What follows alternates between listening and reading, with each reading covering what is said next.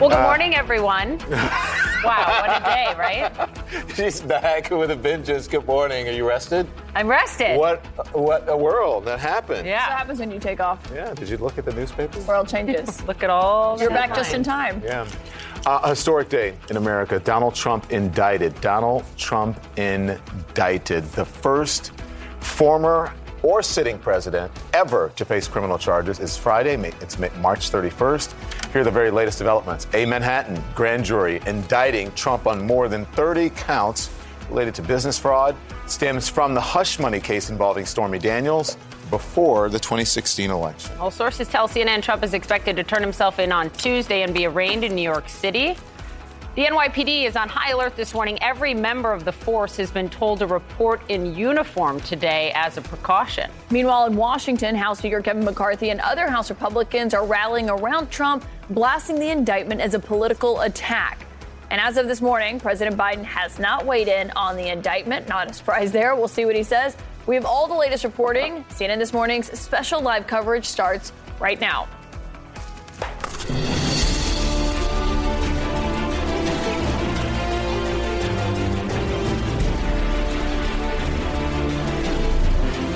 Very early on this Friday morning, and look at the papers. I was worried this morning when I left that the papers would not be ready, but they are.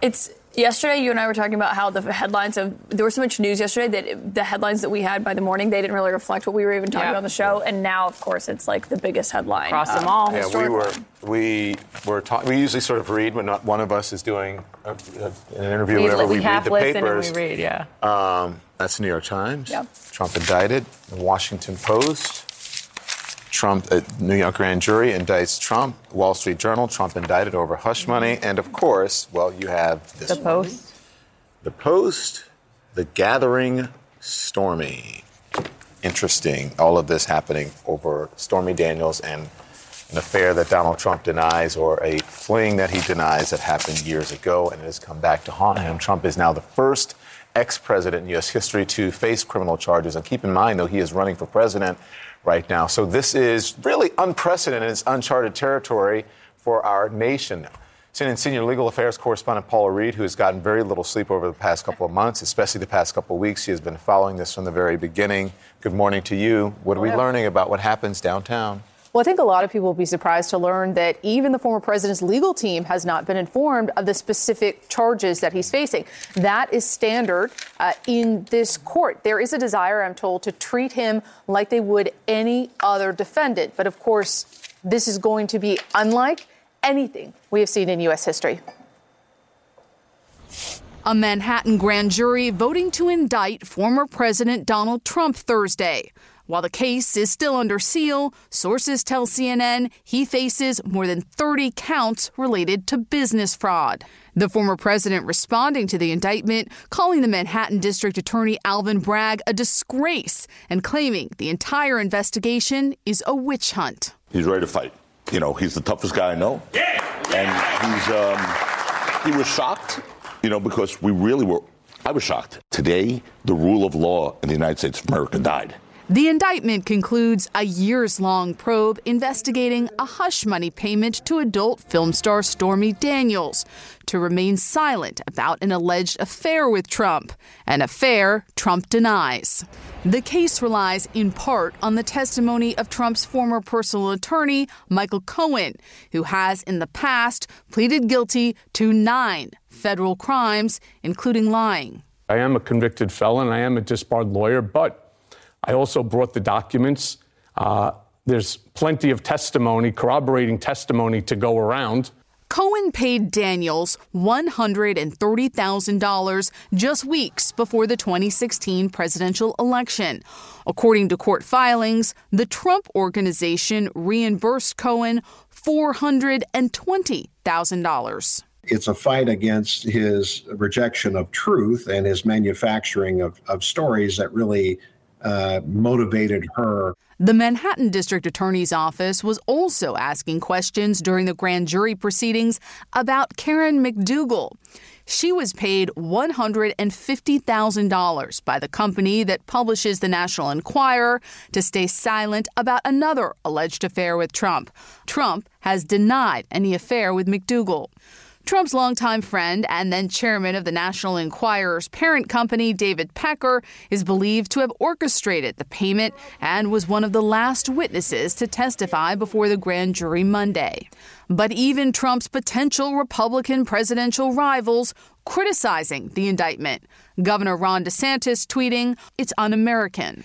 And Trump's former Vice President Mike Pence telling CNN, "I think the unprecedented indictment of a former president of the United States on a campaign finance issue is an outrage."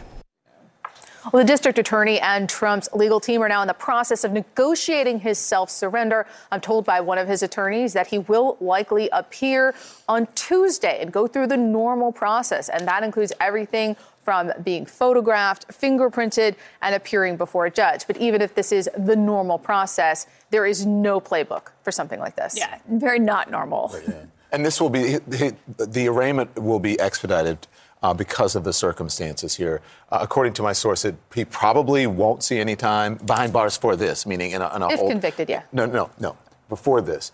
That he won't spend any time in a holdup. He won't. Yeah. Right. He would be released on his own. But I'm also hearing the fingerprint part is not for sure.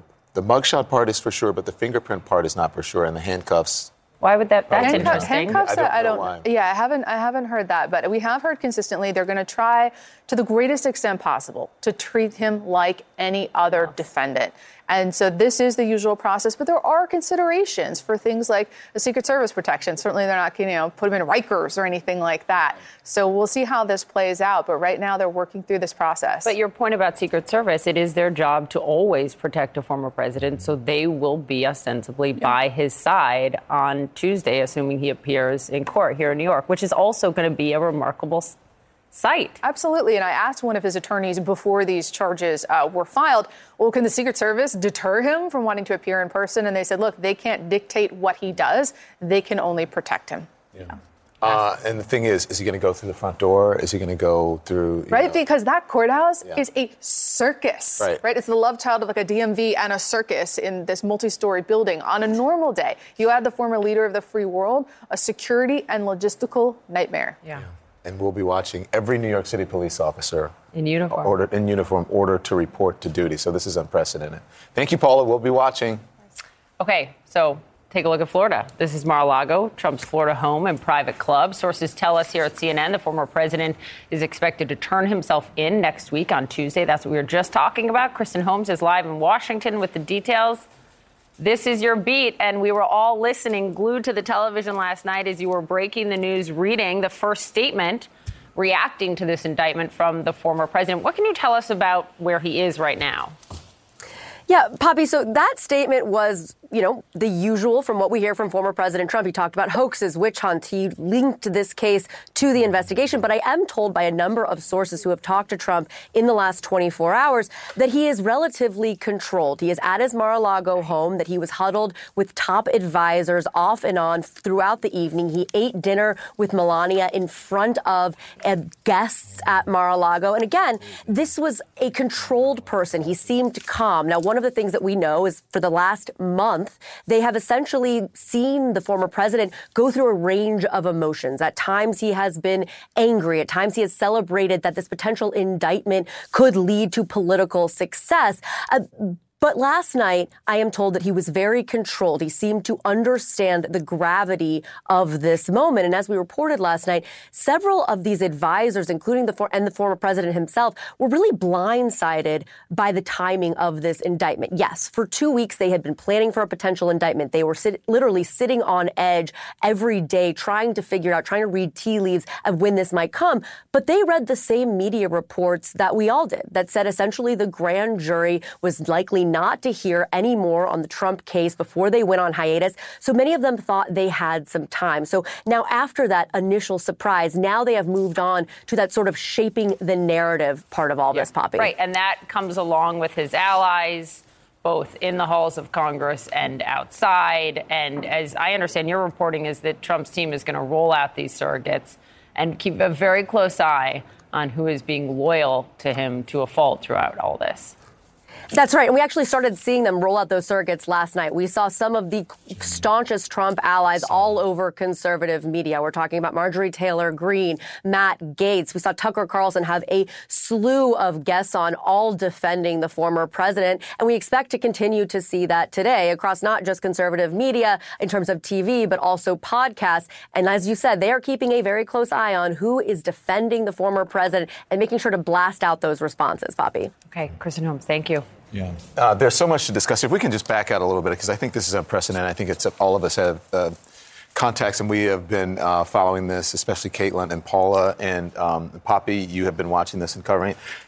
None of us thought that we would be at this moment, right, where we have a former president who has been indicted. So I think it changes our world so much. We've seen witness after witness come out, people who said they knew about this case, and it's just been so many facets and so unprecedented. And one of those people is Michael Cohen, who we have all interviewed, and we all know he is the star witness in this case. And we got a chance to speak with him. He knows the former president, having worked with his attorney, the so-called fixer, for years for telling all to the prosecutors downtown in Manhattan. So I spoke with Michael Cohen last night, along with my colleague Allison Camerata from CNN Tonight, right after the indictment came down. Here is some of what he said. Take a look.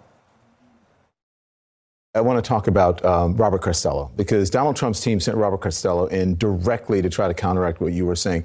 What does this say about the importance or the significance of what they saw in his testimony? Yeah, it was a mistake. Bob Costello provided clearly nothing. There was no testimony that he gave that I was even needed to rebut. That's all been reported. They had me there waiting for about 2 hours to be a rebuttal witness, but I wasn't needed, which means that the information that he provided was worthless. You know who else is talking about this? Donald Trump. And he basically said in this email to his supporters, Alvin Bragg is relying on the testimony of a convicted felon and a disbarred lawyer. So what is your response to Donald Trump tonight? Well, he's right. I am a convicted felon. I am a disbarred lawyer, but I also brought the documents. There's plenty of testimony, corroborating testimony to go around. And at the end of the day, we have an indictment today. Yeah. So clearly, that means that the information provided was more than enough for the grand jury to come back with a determination for an indictment. Oh, by the way, for Donald, since we're talking about convicted felons, see you on Tuesday, pal. They can coordinate court dates, but they don't coordinate indictments. Right. And they have to go when they have to go, where the evidence leads. And there are things like the statute of limitations or what have you. But technically, Fani Willis in Georgia, if she does indict, could go first. They could coordinate and allow her to go to trial first, and this could go second. This notion of, this is a weaker case than the January 6th. I acknowledge that. January 6th was an insurrection like we haven't seen in, 150 years in this country, but doesn't make this any less of a crime. I always call this the Capone theory, the Al Capone theory. They couldn't get him on murder, extortion, racketeering, bootlegging, etc. They got him on tax evasion. If that crime, Don, was enough for me to be charged, fined, convicted, and sent to prison, why am I any different than Donald Trump? I don't think he's going to be handcuffed. According to sources, they said he's going to have an expedited arraignment, right, because of the unusual circumstances. Personally, I don't want to see him paraded that way. Why Remember, not? Because he's a former president of the United States, because I actually care more about the office of the presidency of the United States than he does. I don't want to see this made into the laughingstock of the world. This is a first time ever in the history of this country that a president, former president, has been indicted. This is unprecedented. And the more that we keep this, we'll call it classy, the better it is for our position in the world. Behind the scenes, how is he handling something like this tonight? He's not thick-skinned, right? I think we've also saw that during the, the correspondence dinner. He is not thick-skinned. He's actually very thin-skinned, and he has a very fragile ego. This is his biggest fear, that he will be mugshotted, and that, he's going to now have an F, a felony, next to his name. These are not things that Donald Trump ever thought in his entire life, nor I, for that matter, that he would ever be confronted with. He's seething right now because of all of the mistakes that so many people that were around him have made. Do you feel vindicated? This isn't about vindication. This is about accountability. This is about the adage that no one is above the law. This is also about that whatever laws that sent me to prison should send him to prison. We're all supposed to be looked at in the eyes of the law the same, right? Lady Justice wears the blindfold. It's not supposed to matter, about your race, religion, creed, color, whether you're a former president or not. If you break the law, you have to be held accountable. I mean, what an interview and what a conversation. I did say to him last night, he said, this is not about that. I said, your book is called Revenge. Yeah, you can't ignore that title. Joining us here at the table to talk about all of what we just saw there with Michael Cohen is former Manhattan Assistant District Attorney Jeremy Saland, and back with us, our senior legal affairs correspondent Paula Reed. Jeremy, I wanted to start with you on a broad outlook of this, but you have a lot of thoughts. I have on that so many interview. thoughts. The first one is, what is he doing? Now that there have been charges filed under seal, he is one of the key witnesses in this case. We know from our sources that prosecutors are already unhappy about some of the interviews that Michael Cohen has given, particularly when he has tried to rebut arguments in the court of public opinion. Now, he also said there that after attorney Robert Costello went in and attacked his credibility, that they didn't need to rebut that. That's not true. We know from our reporting that prosecutors were a little bit thrown by Costello's testimony, and they believed they had to button up that case. We saw David Pecker go before the grand jury earlier this week, and apparently there was another witness who we don't know. Now, I will note, when I reached out to Robert Costello last night for comment, I mean, he's a chatty. He's a chatty one. Loves to talk, loves to comment. He said, I cannot comment on this case right now because I am a potential witness. And that is a big difference right now between Michael Cohen and Robert Costello. Look, Michael Cohen has a First Amendment right. He's absolutely a key player in this, but he could also be a key witness in a prosecution of the former president. Doing this, great get, by the way, great interview. Thank you. But for him, I have a feeling he's going to get a call from prosecutors today. This is what his attorney says. Lanny Davis says that you may think of him as the key witness, but there are 3 or 4 people who will back up what he says. So therefore, as you said, it's his First Amendment right to be able to talk about this. So he doesn't see it as a big deal or detrimental to the case that Michael Cohen is out doing interviews. That is naive. Preposterous. It's ridiculous. I can imagine, as you just said, the district attorney's office must be livid. You don't start singing and showing your anger and being glib to help build your credibility and keep a consistent story, because the more you talk and the more you say, the more there's chances that you're going to say something that's going to come back and bite that case, and that's not what they want. Walk through for people joining us just this morning. They've just read the headlines of the papers. What we're looking at here, because we have to remind people this is uncharted legal territory. This is an untested legal case to tie potential federal charges to a state crime. And you also have the possibility of a judge either downgrading it, saying nope, misdemeanor, or throwing it out. How high is the bar? How hard is this to get a conviction? Well, to start off, it's that reasonable cause to believe that a felony was committed or a crime was committed for the grand jury. And that's not a very high bar. Right. But to your point, there's a much higher bar, proof beyond a reasonable doubt at trial. So the lesser crime is just that there was an intent to defraud, and that there was false entries made in the business records of that organization. That's fairly easy to say and easy to do. But to your point again, what is that other crime that would elevate this to the felony? And that is uncharted territory. And I would imagine a lot of this delay, and I use that in quotes because it's not really a delay, it's doing your homework and doing your job. A lot of that is figuring out, can this case go forward on the theory that we're charging or we're looking at a federal statute to be the basis of that crime? We don't know what's in it. It's sealed. So we don't know what the charges are specifically. Of course not. There certainly could be other crimes, but you're not going into that grand jury assuming or looking for a misdemeanor. Yeah, because we weren't even looking at Karen McDougal. Remember that last week I said, this is possibly beyond Stormy Daniels. We don't know exactly what Alvin Bragg is going to do. We don't even know what's in there specifically. There is reporting, I know, and from very credible sources. John Miller, who is, just the best that you can get when it comes to these situations, especially with the reporting. But still, we don't know exactly what's in that.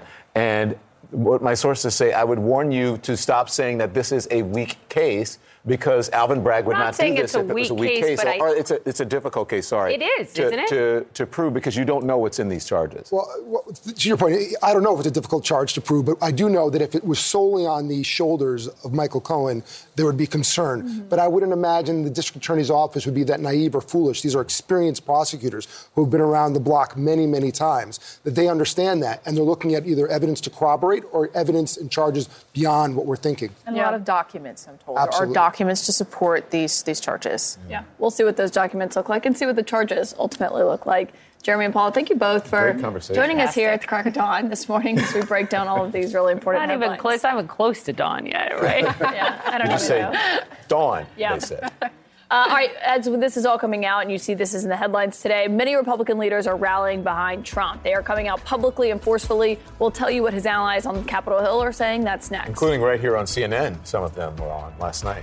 We also have more developments on this man, the American journalist, waking up behind bars in Russia this morning. We're going to hear from one of the few people, Trevor Reed, who knows what he is going through right now. More CNN This Morning to come after the break.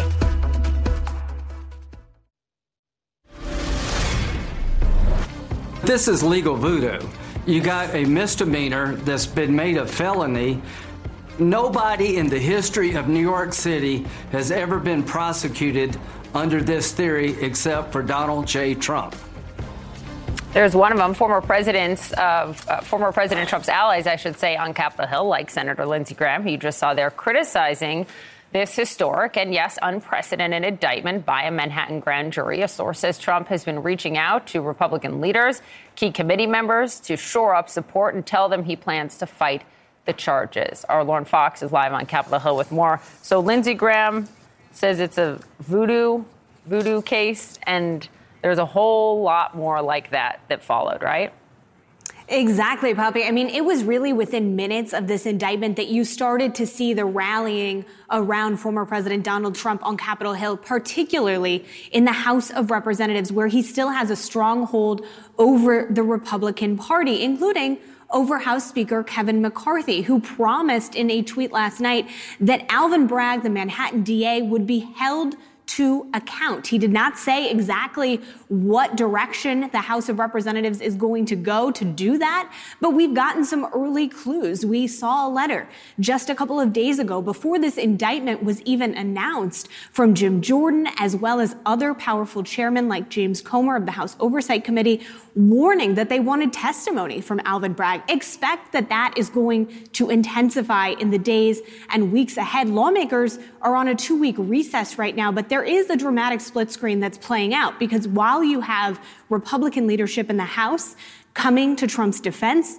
you have silence from some Republican leaders in the Senate, including from Mitch McConnell, the Senate minority leader, who has a fractured relationship with Donald Trump in the wake of the insurrection 2 years ago up here on Capitol Hill. Well, that's a really important point. Lauren Fox, thank you very much. We'll see what else comes today. Sources do tell CNN that former President Trump faces more than 30 counts related to business fraud. More on what may be in that sealed indictment is ahead. Plus, our interview this morning with Trevor Reed. He is the Marine veteran who was freed from Russian prison last year. He's going to talk about what it must be like for the American journalist who has now been arrested.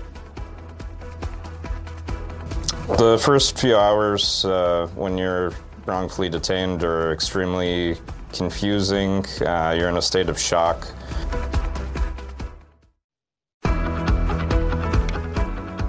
All right, this morning, you can see here an American reporter for the Wall Street Journal is waking up in detention in Russia on charges of espionage.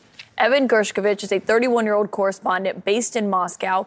He was arrested yesterday and accused of trying to steal state secrets about a Russian military factory, accusations that we should take with a grain of salt considering where they're coming from.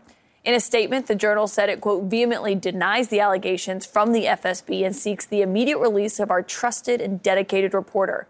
Russia has not arrested a reporter on charges like this since the Cold War in 1986. That's the last time that an American journalist was detained by Russia simply for doing their job on charges of espionage. Few people really know what Evan Gershkovich could be going through right now, possibly.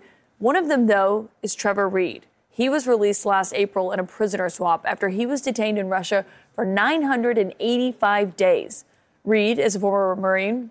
He had been sentenced to 9 years in prison in July 2020 for apparently and allegedly endangering the life and health of Russian police officers in an altercation. Those are charges we should note that he has steadfastly denied. I spoke to Trevor Reid last night about the arrest of Evan Gershkovich. What goes through your mind when you hear that another American, this time a journalist arrested on espionage charges, has been detained in Russia? Well, first of all, it immediately, comes to me as being another wrongful detention of an American in Russia. Obviously, those charges sound extremely fishy, charging a journalist with espionage, and I think that also kind of signals the escalation that the Russians are taking by taking a journalist and wrongfully detaining them and basically taking them hostage. You have an experience that so few people have because to a degree you know what he's going through. Can you just remind us, what were your first few hours in detention like? What do you imagine that he's going through right now? The first few hours when you're wrongfully detained are extremely confusing. You're in a state of shock. You're also in a state of denial. You're thinking that there's no possible way that this is happening to me. Maybe it's just a nightmare. Maybe I'm going to wake up and this didn't happen. And unfortunately for me, that kind of, just surreal feeling lasted for basically the whole almost 3 years that I was detained. Yeah. And when Evan was formally arrested, his own attorney wasn't even allowed in the courtroom. You obviously dealt up close and personally with the Russian judicial system, as I guess we'll call it. How do you fear that he's going to be treated by them?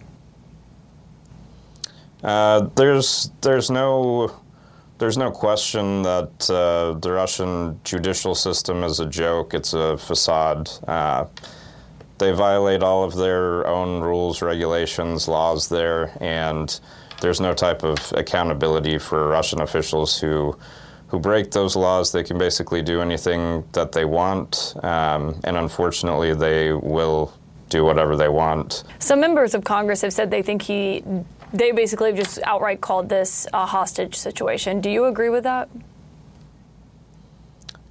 Yeah, absolutely. I think that it's the wrongful detention is equivalent to taking a hostage. They've clearly done this for political purposes, to gain some kind of leverage over the United States or make an example out of them, to make a point, maybe as like a revenge thing. After you were released, you gave an interview with my colleague Jake Tapper, and you talked about essentially the way you were treated, that the Russian government isn't just operating from the top down. You said, speaking of them, quote, they have absolutely no value of human life. You said that apathy permeates every level of Russian government. Everyone who works for that government has absolutely no empathy for other humans. Do you worry that treatment, the way that they treated you, has only gotten worse, the way that they're treating Americans now? Absolutely. I think that as Russia becomes more desperate due to sanctions, their war in Ukraine failing, political pressure from the United States, I think that the more desperate they get, the more brutal and kind of apathetic they're going to be regarding, our citizens there. What does it say to you about the state of U.S.-Russia relations at this point? I think that this is a perfect example that our relations have hit an all-time low. Russia hasn't taken a journalist and accused them of espionage since the Cold War.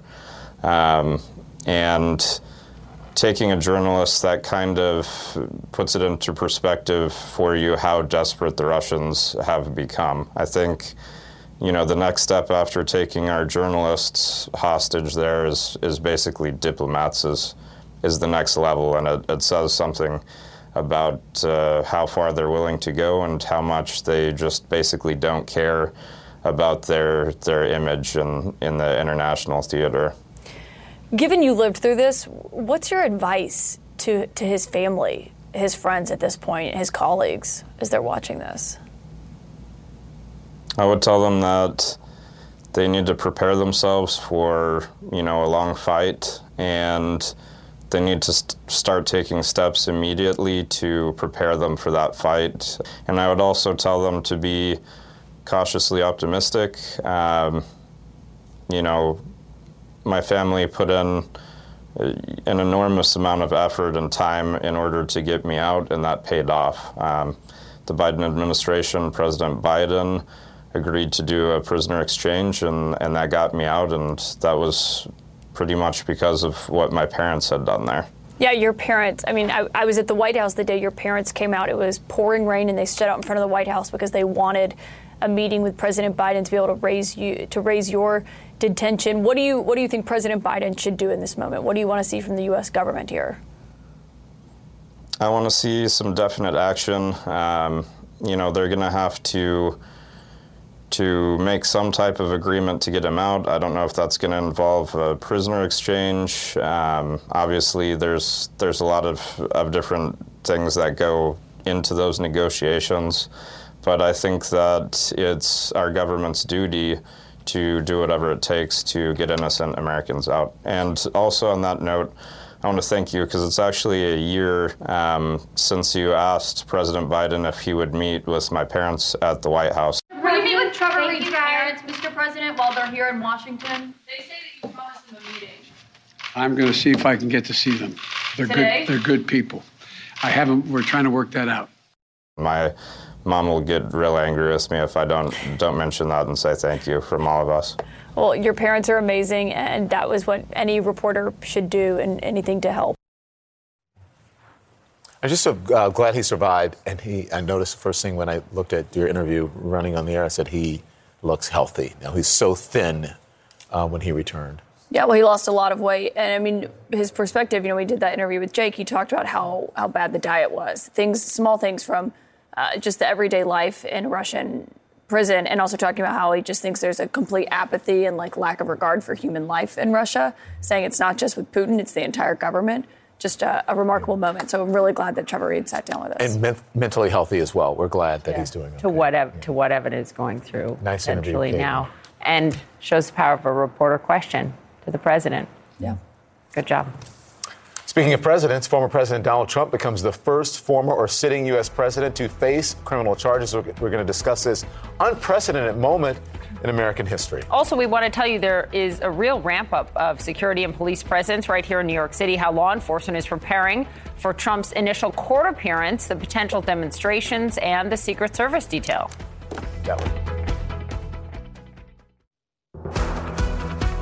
Can't really overstate this because for the first time in U.S. history, a sitting or former U.S. president has been indicted on criminal charges.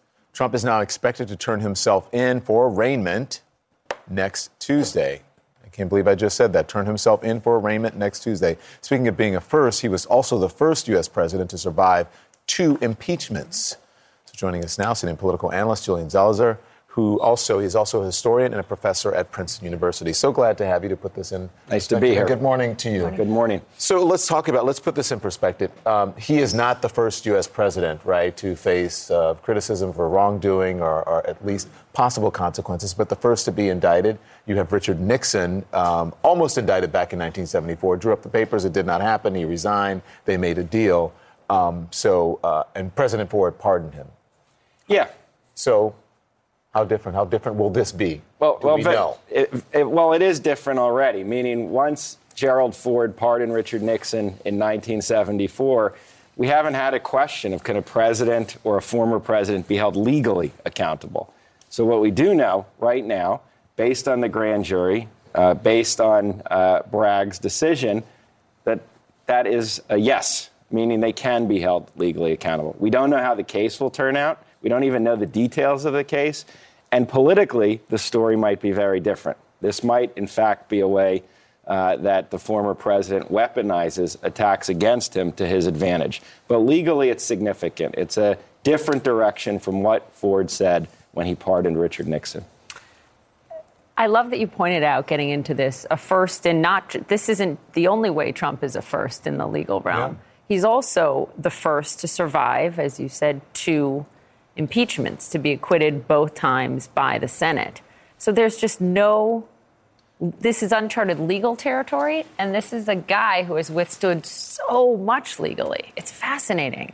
And if you had told me 7, 8 years ago, could a former president running again survive an indictment about a relationship with an adult film star, the answer would have been no. That would be the end of the candidacy. But yet here we are, not just saying he could survive as he did the impeachments, but he might thrive from it, which tells you a lot about him and about how our political system has changed since 1974, when the weight of something like this would have been too much for a candidate or a former president to bear. And I think the important thing also to note here is this isn't impeachment. This isn't political. He can't call up a Republican senator or a Republican House lawmaker and talk about this and try to convince them not to vote to impeach him. This is in the legal system's hands. But you make a great point, and I think it's so important for the viewers to note this. This is an indictment. It is not a conviction. There is still a very long road ahead, and we don't actually know what that road even looks like. And it's possibly one of several indictments. So this indictment in itself, we don't know the details, and some legal experts will tell you this is maybe the thinnest or the weakest of all. There's still the Georgia case, for example, which is looming out there. So we don't know how this one unfolds and how they unfold together in terms of the politics. But you're right. In impeachment, he was protected by a partisan bubble, meaning Republicans could essentially save him in the Senate.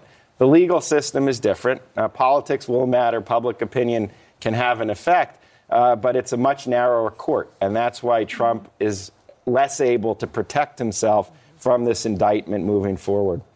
I think that because he survived 2 impeachments and he had the political bubble, as you said, I think this is different, though. I'm not so sure about the thriving after this. This is uncharted territory. I just don't believe, look, history according to Trump, right? Trump's history, yeah, he will thrive from it, he'll use it, but I don't know if that necessarily applies to this particular time. I mean, we don't know, but think of this. When Nixon was in trouble in 74, Republicans in the end came out against him, and Republicans wanted nothing to do with him for a long time. He was essentially ostracized.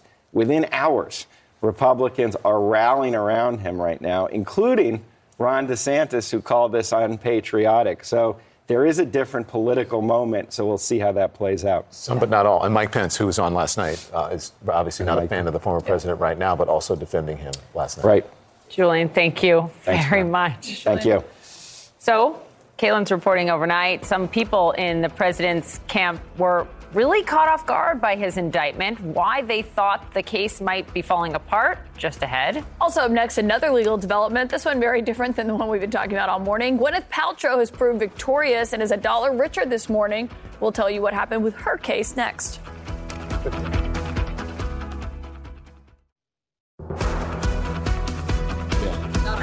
Everybody was talking about this. This is a story Don is saying everyone is talking about because a lot of people are talking about what the Utah jury has done, clearing Gwyneth Paltrow in her civil trial over this ski accident in 2016. Terry Sanderson was suing her for $300,000, claiming she'd crashed into him on the slopes, causing broken ribs and a brain injury. She said he crashed into her, and she countersued him for $1 plus legal fees. Was Gwyneth Paltrow at fault? No.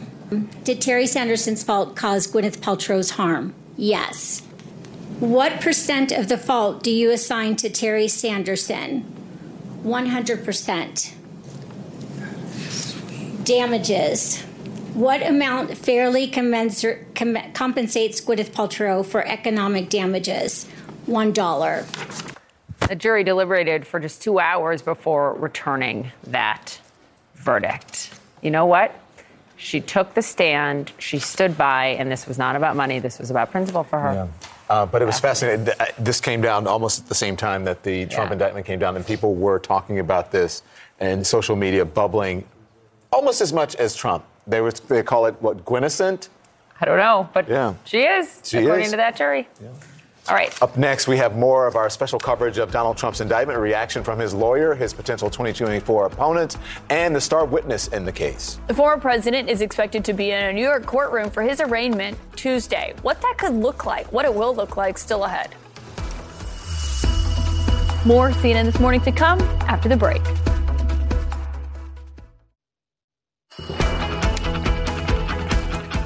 Well, good morning, everyone. A busy day ahead. It was a busy night, and you are waking up to history. America waking up to the historic news that President Donald J. Trump has been indicted. He is the very first president. We've never seen this before in history. So here's the latest on this Friday, March 31st, 2023. Sources tell CNN Trump faces more than 30 counts related to business fraud. This case, prosecuted by the Manhattan District Attorney, centers around the accounting of hush money payments made to adult film star Stormy Daniels. As of now, this is how it's supposed to go down, because multiple sources say Trump will turn himself in. Next Tuesday, he is expected to appear in court for his arraignment in New York. The NYPD getting ready for any sign of trouble. All officers are being told to report to work in uniform, prepared for deployment today. Meanwhile, Republicans in the House, Senate, and even some 2024 rivals are rushing to Trump's defense, calling the case political and outrage, and even one of them saying, quote, it's legal voodoo. The White House expectedly is not commenting as of this morning. Reporters will have a chance to ask President Biden about it as he leaves for Mississippi shortly. CNN This Morning's special coverage continues right now.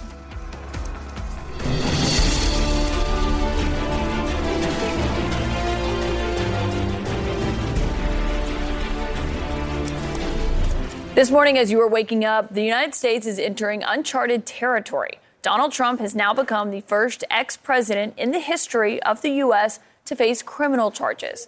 Not only that, he is running for re-election right now as he is preparing to turn himself in and be arraigned here in New York on Tuesday. CNN's senior legal affairs correspondent Paula Reed is here with us now. Paula, obviously, the biggest part of this is that we don't actually know what the charges are here. It is still under seal, but we could learn what it is very soon. What are the other details? What are we expecting next? That's right. What's so surprising is even the former president's legal team doesn't know what he has been charged with, but that is standard for this district attorney's office. And I am told there is this desire to try to treat the former president the same way they would treat any other defendant. So we're told, even just moments ago, I was speaking with one of his lawyers, he is still expected to appear on Tuesday, and they are going to put him through a process that anyone else would go through, appearing before a judge, being fingerprinted, photographed. But look, even if they want to treat him like anyone else, this case is like nothing we've seen before. Yeah, it's like nothing we've seen before. A Manhattan grand jury voting to indict former President Donald Trump Thursday. While the case is still under seal, sources tell CNN he faces more than 30 counts related to business fraud. The former president responding to the indictment, calling the Manhattan District Attorney Alvin Bragg a disgrace and claiming the entire investigation is a witch hunt. He's ready to fight.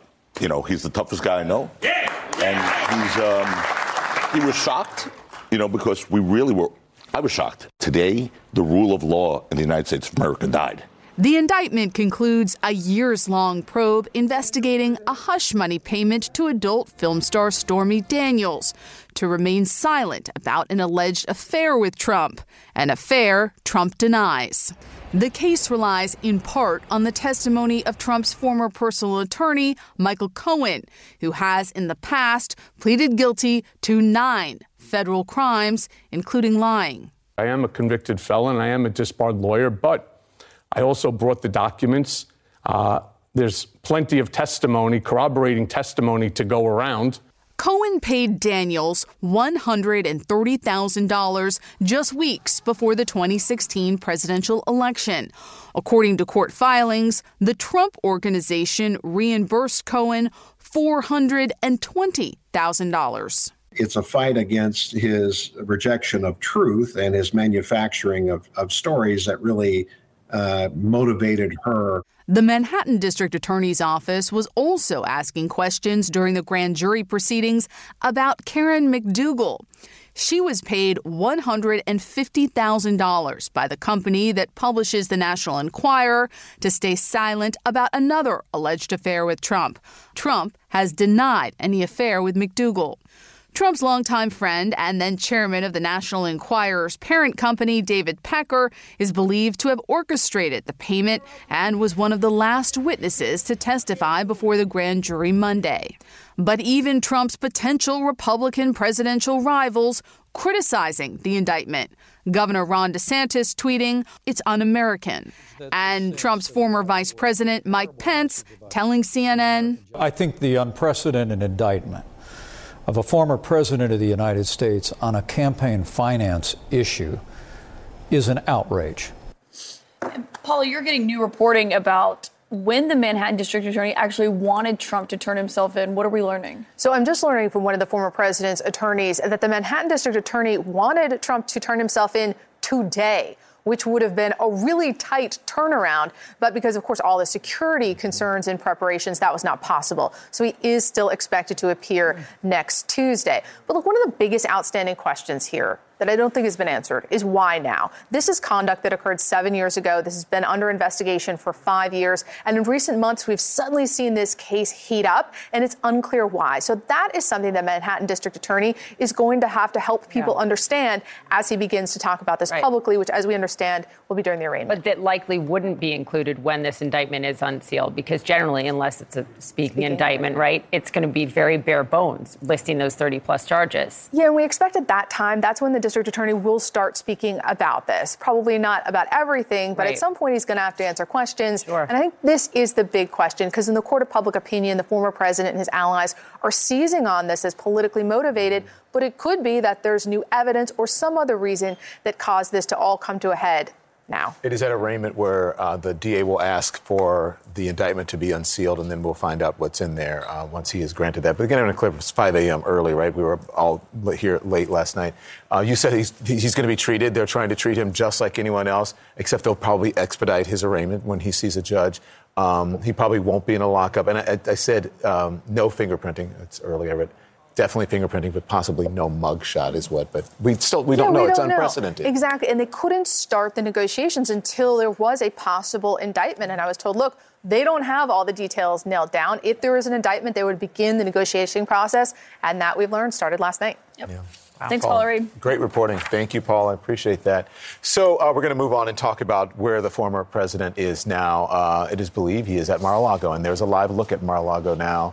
The former president overnight blasting the indictment, calling it a political persecution and election interference at the highest level in history. Despite his defiance, though, sources are telling CNN that Trump is expected to turn himself in just days from now on Tuesday. As you just heard the reporting from Paula, they wanted him to turn himself in, according to her sources today. That did not happen. So let's check in now with Kristen Holmes. Kristen, how exactly is this expected to go down? Good morning, by the way.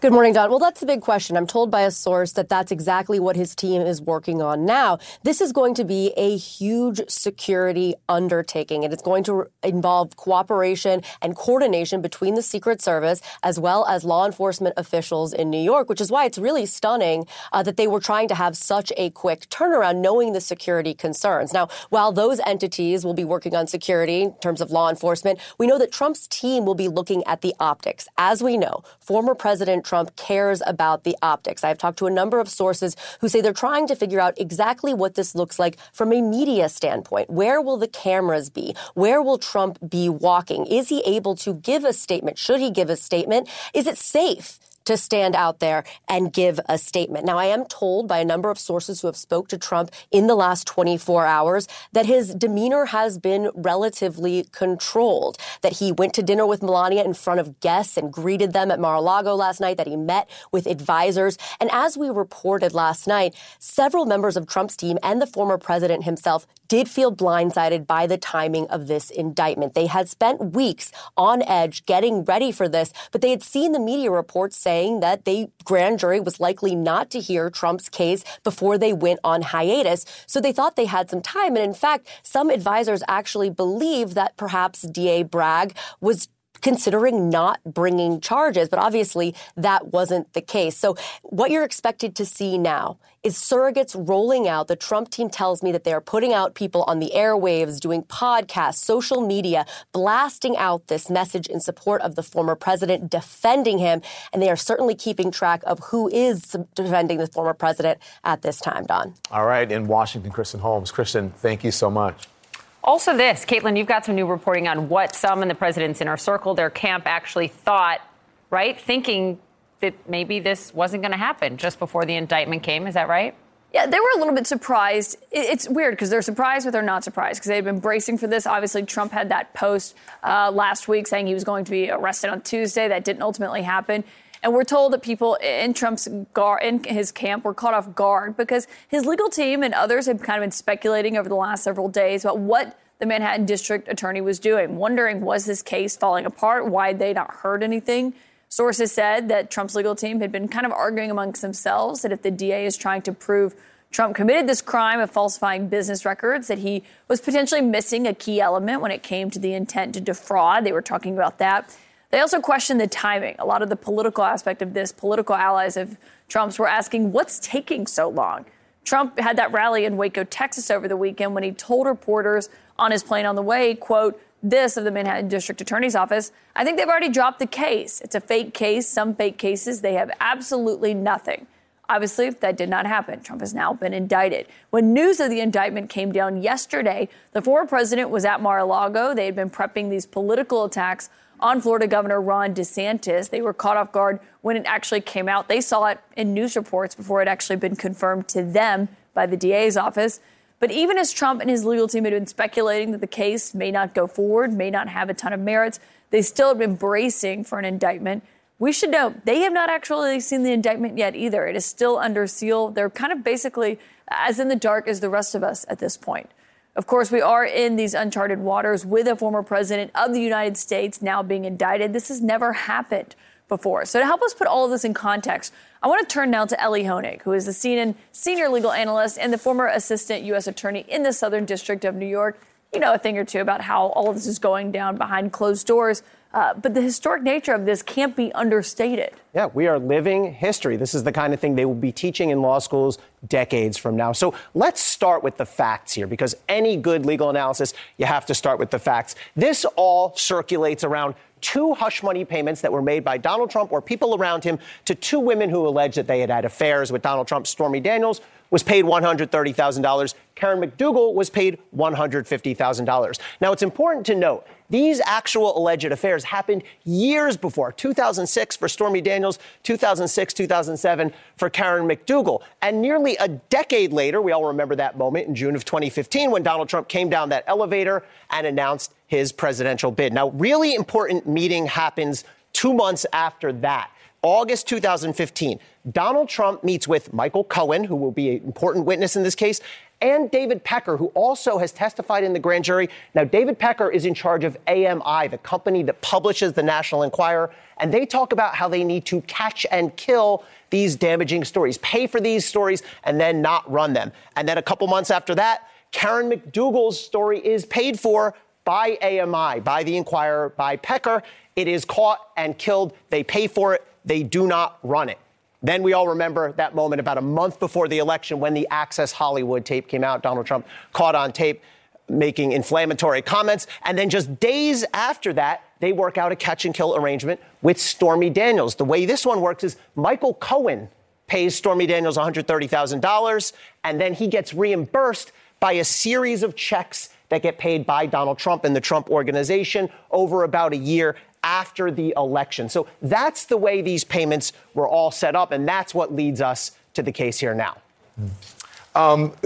Ellie, let's talk about Michael Cohen, right? He is the star witness. It is believed at this point. We don't know. It is still sealed, right? Sure. So we don't know exactly what the charges are. We don't know what's in the indictment. I asked him about last night. People are saying, this is the weaker case.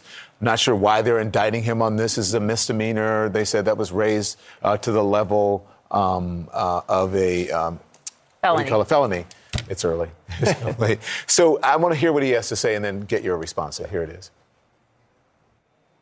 This notion of, this is a weaker case than the January 6th. I acknowledge that. January 6th was an insurrection, but doesn't make this any less of a crime. You know, I always call this the Capone theory, the Al Capone theory. They couldn't get him on murder, extortion, racketeering, bootlegging, etc. They got him on tax evasion.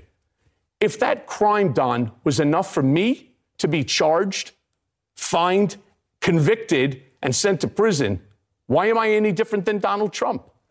What do you say to that? So I think Michael Cohen's right. This is the least serious of the cases, but that doesn't mean it's an unserious case. Important to keep in mind, Michael Cohen was prosecuted federally by the Southern District of New York. That's a different office. We're talking now this indictment of Donald Trump is by the state prosecutors across the street. But back in 2018, Michael Cohen was prosecuted federally. He ended up pleading guilty to campaign finance crimes relating to these very same payments to Stormy Daniels and Karen McDougal. Michael Cohen also pled guilty to unrelated perjury, tax fraud, and financial fraud. And really important moment. The Justice Department, the Southern District of New York, when it came time for Michael Cohen's sentencing, here's what they said in their letter to the judge. In particular, and as Cohen himself has now admitted, with respect to both payments to Daniels and McDougal, he acted in coordination with and at the direction of individual one. Of course, we know individual one is Donald Trump. So one of the arguments that you're hearing is Michael Cohen went to prison in part for this. Shouldn't Donald Trump as well? That was my question. If he faced consequences, why shouldn't Trump? Yeah, I mean, there are some fine distinctions here. Let's remember, because Michael Cohen was prosecuted federally. Donald Trump, we're now looking at a state prosecution. We could have some different laws with important differences. Let me walk you through what some of those state laws could be here. Donald Trump, first of all, we don't know. We've not seen this indictment. But if they are based on these hush money payments, important to understand, hush money payments are not criminal themselves. The potential state misdemeanor here is for falsification of business records. Were these payments falsely logged as legal fees? Now, that's a misdemeanor. That's a low-level offense. However, if prosecutors can tie the falsification of business records to some other crime, then it becomes a felony, a much more serious offense, maximum of 4 years, although the sentence could still be nothing. So what could that other crime be? One of the theories is that it could be related to campaign finance violations. A little bit of a legal question about whether state prosecutors can charge something relating to a federal election, the election for president. We have not seen that indictment. What we do know, thanks to our outstanding reporting team, is that there are over 30 charges in that indictment. We haven't seen them yet. We are all waiting to see that when the indictment gets unsealed at the arraignment on Tuesday. Ellie, let's talk about what happens now. So Tuesday, Trump's supposed to come appear in court like any other defendant, but he's unlike any other defendant, let's be clear. Okay? What if he doesn't come? Because he's in Florida, and the governor of Florida, Ron DeSantis, tweeted out last night, Florida will not assist in any extradition. So we could also be in another set of uncharted territory, which is, what do you do if a governor of a state won't extradite you to another state where you're wanted in court? There's two ways this could play out. Either Donald Trump shows up on his own, and then we'll go through this court process. If there's some resistance here by Ron DeSantis, that will be political theater. Ultimately, the law is clear. It's in the Constitution. There's a federal law. There's cases on this that say a governor cannot ultimately block extradition of a person from one state to another. When Donald Trump appears in court, as our reporting is on Tuesday, he may be fingerprinted. There may be a mugshot. The indictment will be unsealed, so we'll see it. The charges will be read. He'll enter his plea, which will be not guilty. And then the judge will let him out on bail, what we call released on his own recognizance, meaning go home, come back next time we need you. Ellie Honig, fascinating. Lot of slides that you'll be breaking down over the coming days. I'll be back. Thank you so much. Thank you.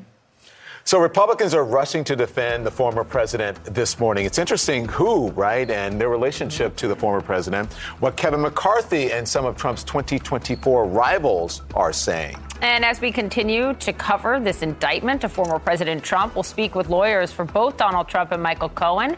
Republican Congressman Brian Mast also joins us, and Democratic lawmaker Daniel Goldman, who was the lead counsel on Trump's first impeachment trial. Also, Mike Pence's former chief of staff, Mark Short, is here, so there's a lot to unpack.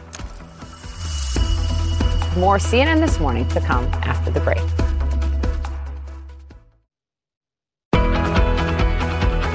Okay, we are back now with our news on the former president, Donald Trump, blasting the case on his social media platform last night and fundraising off of the indictment. He was also calling key congressional allies to shore up support. For the most part, House Republicans circled the wagons. House Speaker Kevin McCarthy calling it an unprecedented abuse of power. His number two, Congressman Steve Scalise, called it weaponizing government. Jim Jordan, Republican conference chair, Elise Stefanik, blasting it as well. And his former vice president and potential 2024 rival, Mike Pence, calling it an outrage and saying this. No one is above the law, including former presidents. Let me be clear on that point. And the American people know this. But in this case, and a controversy over campaign finance, I can't speak to the merits of this case at all, but I can speak to the issue emanating out of a question over campaign finance should never have risen to the level to bring an unprecedented and historic prosecution against a former president. All right, that was an interview last night with Wolf Blitzer. So CNN political commentator and political anchor for Spectrum News, Errol Lewis, joins us now. Errol, thank you very much. So you see the folks there, Kevin McCarthy, these are, top-tier Republicans, the former vice president there. Obviously, they have ulterior motives. Some of them have presidential aspirations and what have you. But is this really good for Trump? Is this unifying the entire party? I'm not so sure about that. Oh, no, there's no way. There's no way. This is not good for Donald Trump. Donald Trump is in a lot of legal trouble. He's in legal hot water that is very real. And people should keep in mind, I don't know why folks are rushing to his defense without, at least recalling that the Trump Organization, two companies within it, were found guilty of extensive tax fraud. They should remember that his organization is facing up to $250 million in additional civil charges from the New York State Attorney General. This is serious stuff. It goes back a long, long time.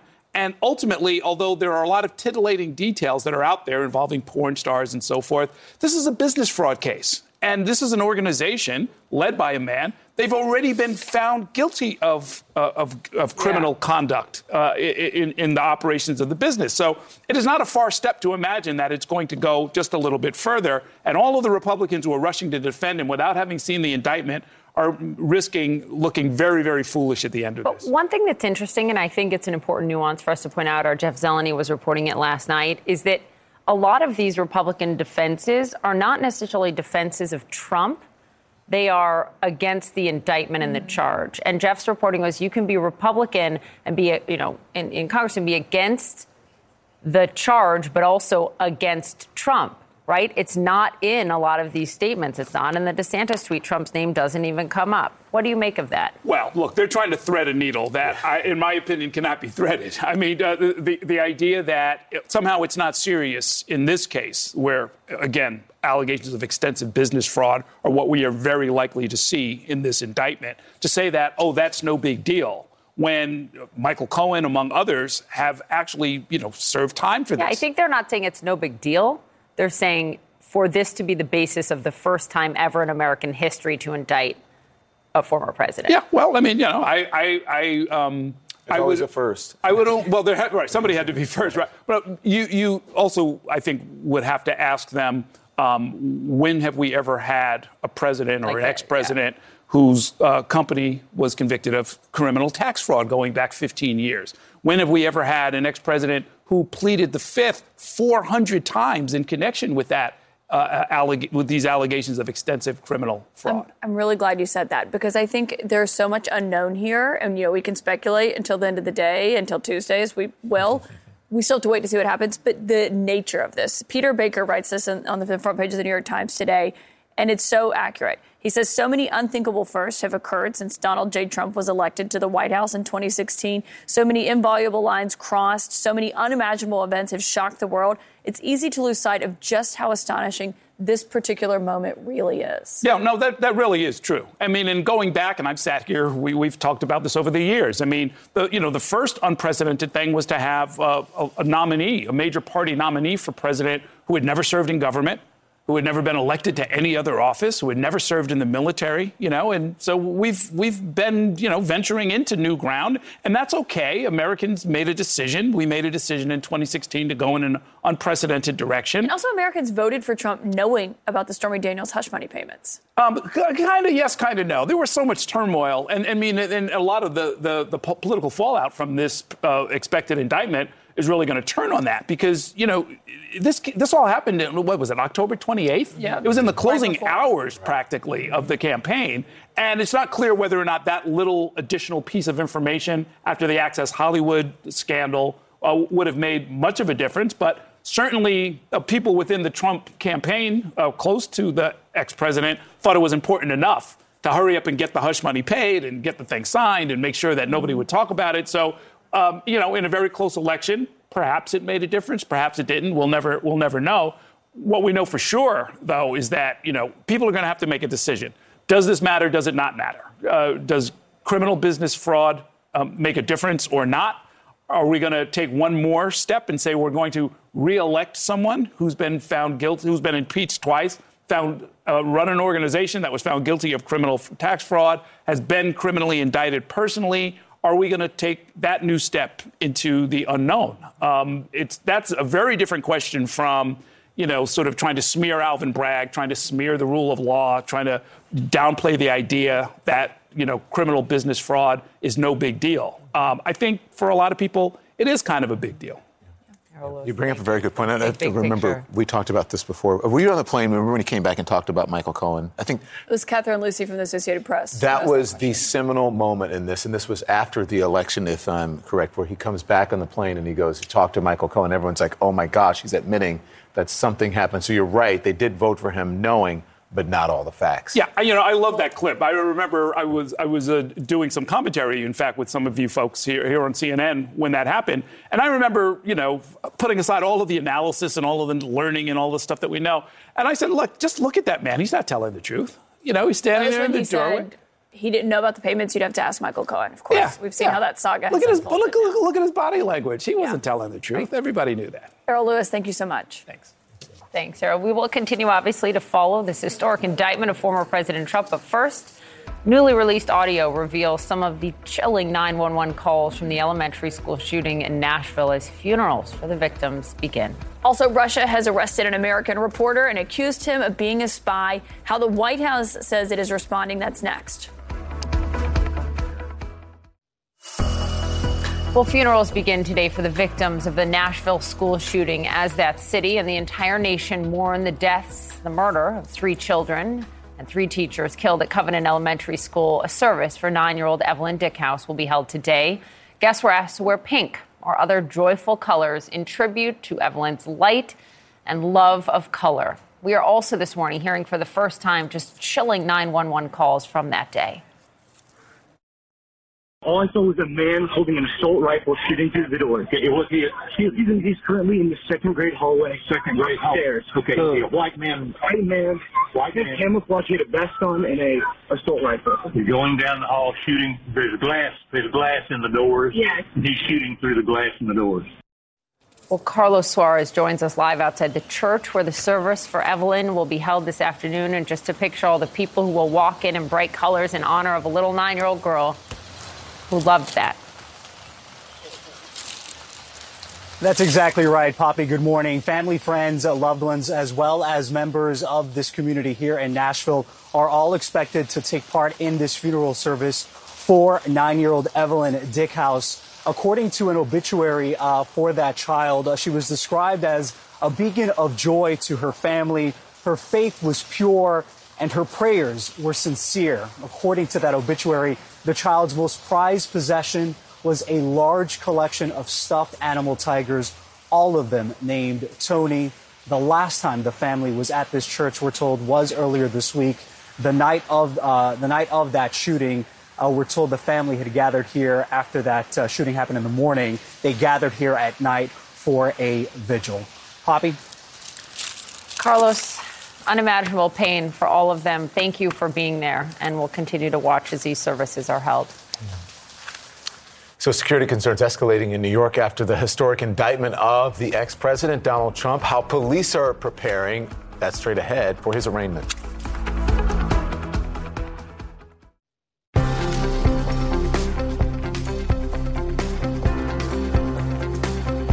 Well, welcome back, everyone.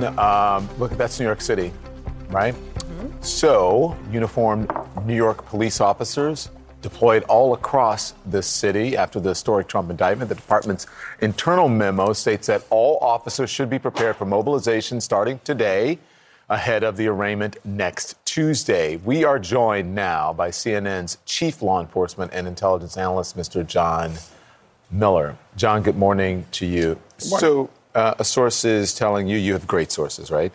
I can confirm that. The Secret Service, the U.S. Marshals, having conversations. This is continuing conversations with all of law enforcement to try to coordinate this because this is unprecedented. So what do you think they're most concerned about? Is it unrest or what?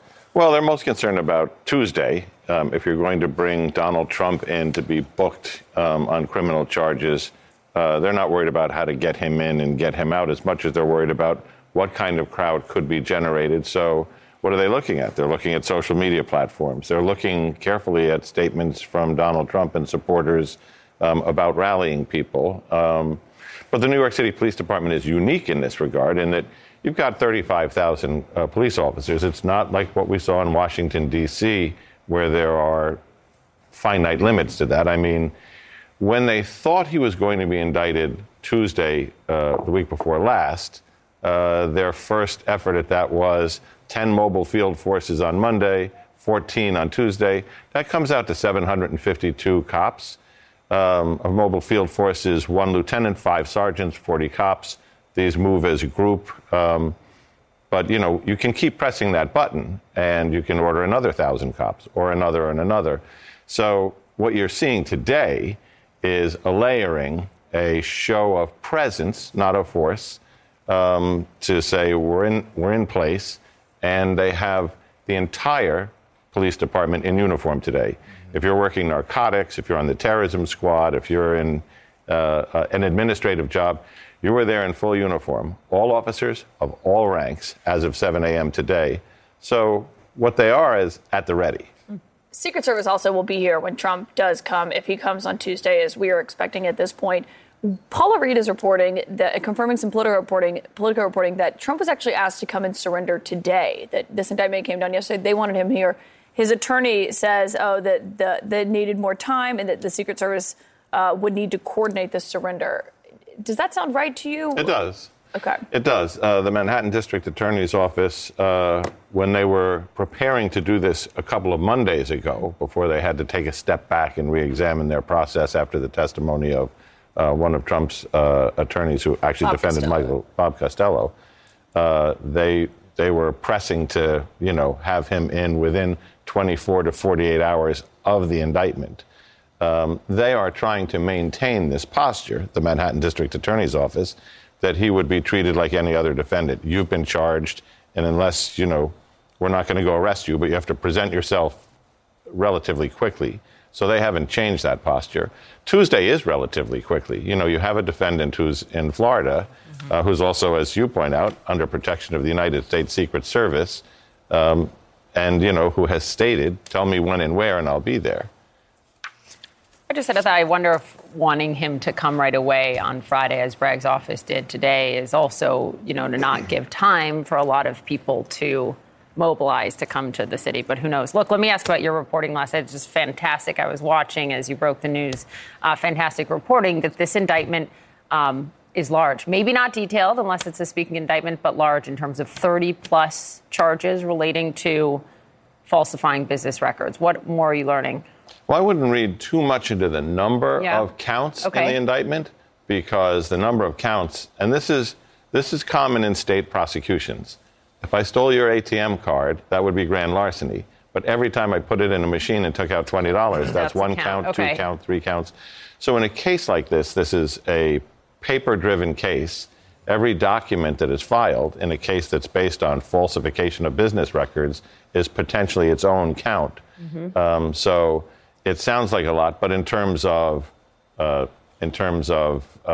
crime, it doesn't tell us much more than how many steps were involved in doing this, allegedly. Unless there's conspiracy, right? Because then you would have a much more detailed indictment to be unsealed. Well, that's right. If it's a conspiracy, if they have cobbled together a web between the Stormy Daniels case and perhaps details from the McDougal case and, which lawyers were, working with which newspaper publishers, being directed by others within the Trump organization, then the conspiracy requires you to tell the story of the machinery of and the participants and the steps of the conspiracy.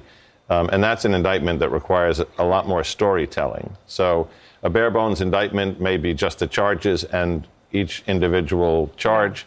a conspiracy will tell us much more. Yeah. Wanting him to turn himself in today, the speed with which they wanted him to turn himself in, I don't think that we should discount that or downplay it, because Tuesday, that's a long time for people to mobilize. Donald Trump loves a circus. We'll probably try to get him to go in through, the concealed place, like underground, but he probably wants to be out there in front of people saying, look, this is a witch hunt, this is what have you. That just ratchets this up. So I think that, we have to go, but we shouldn't downplay that.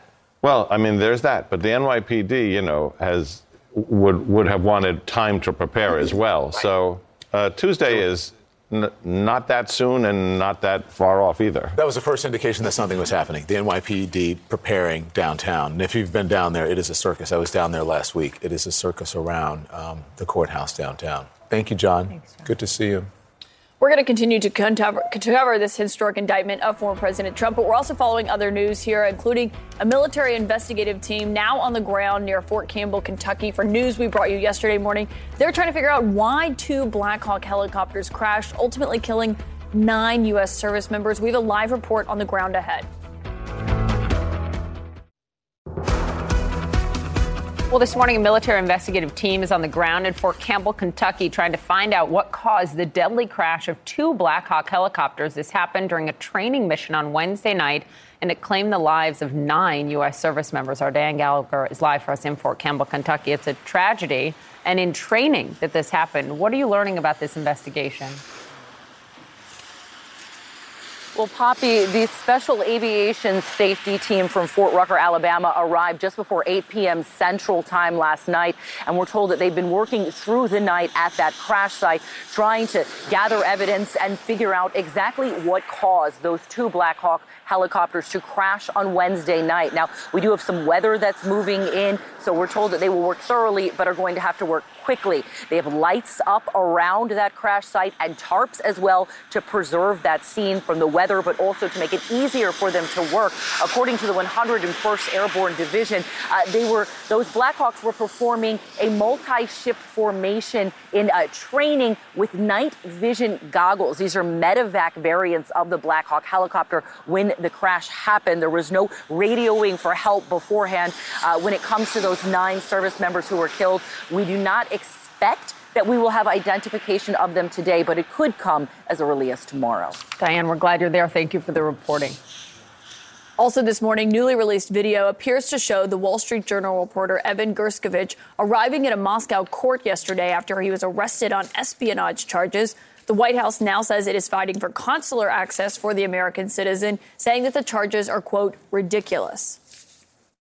This is a priority for this administration, regardless of whether someone has received a wrongful detention designation.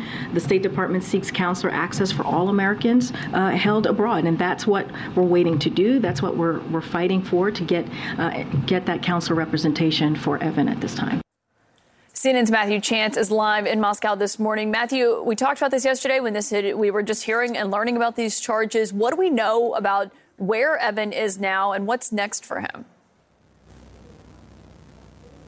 Well, that video is interesting because we saw Evan Gershkovich arriving at the Lefortovo courthouse, which is in central Moscow. It's part of a larger sort of complex of sort of prison facilities.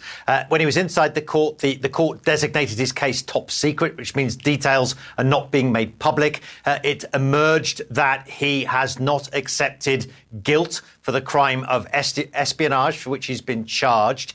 And the court arraigned him in pretrial detention until May the 29th, so nearly 2 months from now when he gets his next day in court. In terms of where he is now, well, that's not being revealed publicly, but I think the expectation is he's probably at that Lefortovo prison in that pretrial detention centre. That's where lots of people accused of this serious offence of espionage are held. In terms of access to him, well, we know the United States is pushing hard the Russian authorities to get consular access to Evan Gershkovich. But at the moment, at least the latest we know, is that access has not yet been granted. And so obviously when that happens, we'll probably get more details about where he is and how he is. Yeah, his attorney wasn't even allowed in the courtroom yesterday. Matthew Chance, I know you'll keep tracking this. We'll check back in with you. Thank you. Also ahead, the Marine Corps veteran Trevor Reed, who spent nearly 3 years in a Russian prison and has a rare insight into this, tells us what he thinks Evan Gershkovich might be going through right now. taking a journalist, that kind of puts it into perspective for you how desperate the Russians have become. I think, the next step after taking our journalists hostage there is basically diplomats is the next level. Trevor Reed says there's no doubt in his mind that Evan is being held as a hostage. You can see more of my interview with Trevor Reed in the next hour. A historic moment. Donald Trump has been indicted. He is slated to appear in court next week. We have now entered unprecedented territory. His allies erupting in fury. The White House still quiet. What will happen next? We have our CNN legal experts standing by. Lawyers for both Trump and Michael Cohen will join us. Their reaction to the indictment, so stay close. More CNN This Morning to come after the break. No sitting or former president has ever been charged with a crime until now. So they're not coming after me, they're coming after you, and I'm just standing in their way. I think the unprecedented indictment of a former president of the United States on a campaign finance issue is an outrage. If that crime was enough for me to be charged, fined, convicted, and sent to prison, why am I any different than Donald Trump? Today, the rule of law in the United States of America died. I think this is a much stronger case than people recognize. You follow the facts, doesn't matter what party you are, doesn't matter your background. What did you do and what does the law say? This is literally legal voodoo. This is political persecution. This is a combination of political hatred and selective prosecution on steroids. This is necessary, but obviously it's a momentous and tragic day.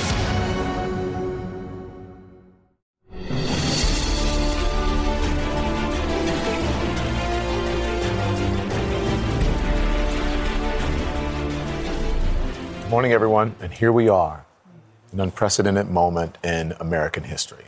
Donald Trump, now the first ex-president in the history of this country to be indicted and face criminal charges. Sources are telling CNN he is facing more than 30 counts related to business fraud here in New York.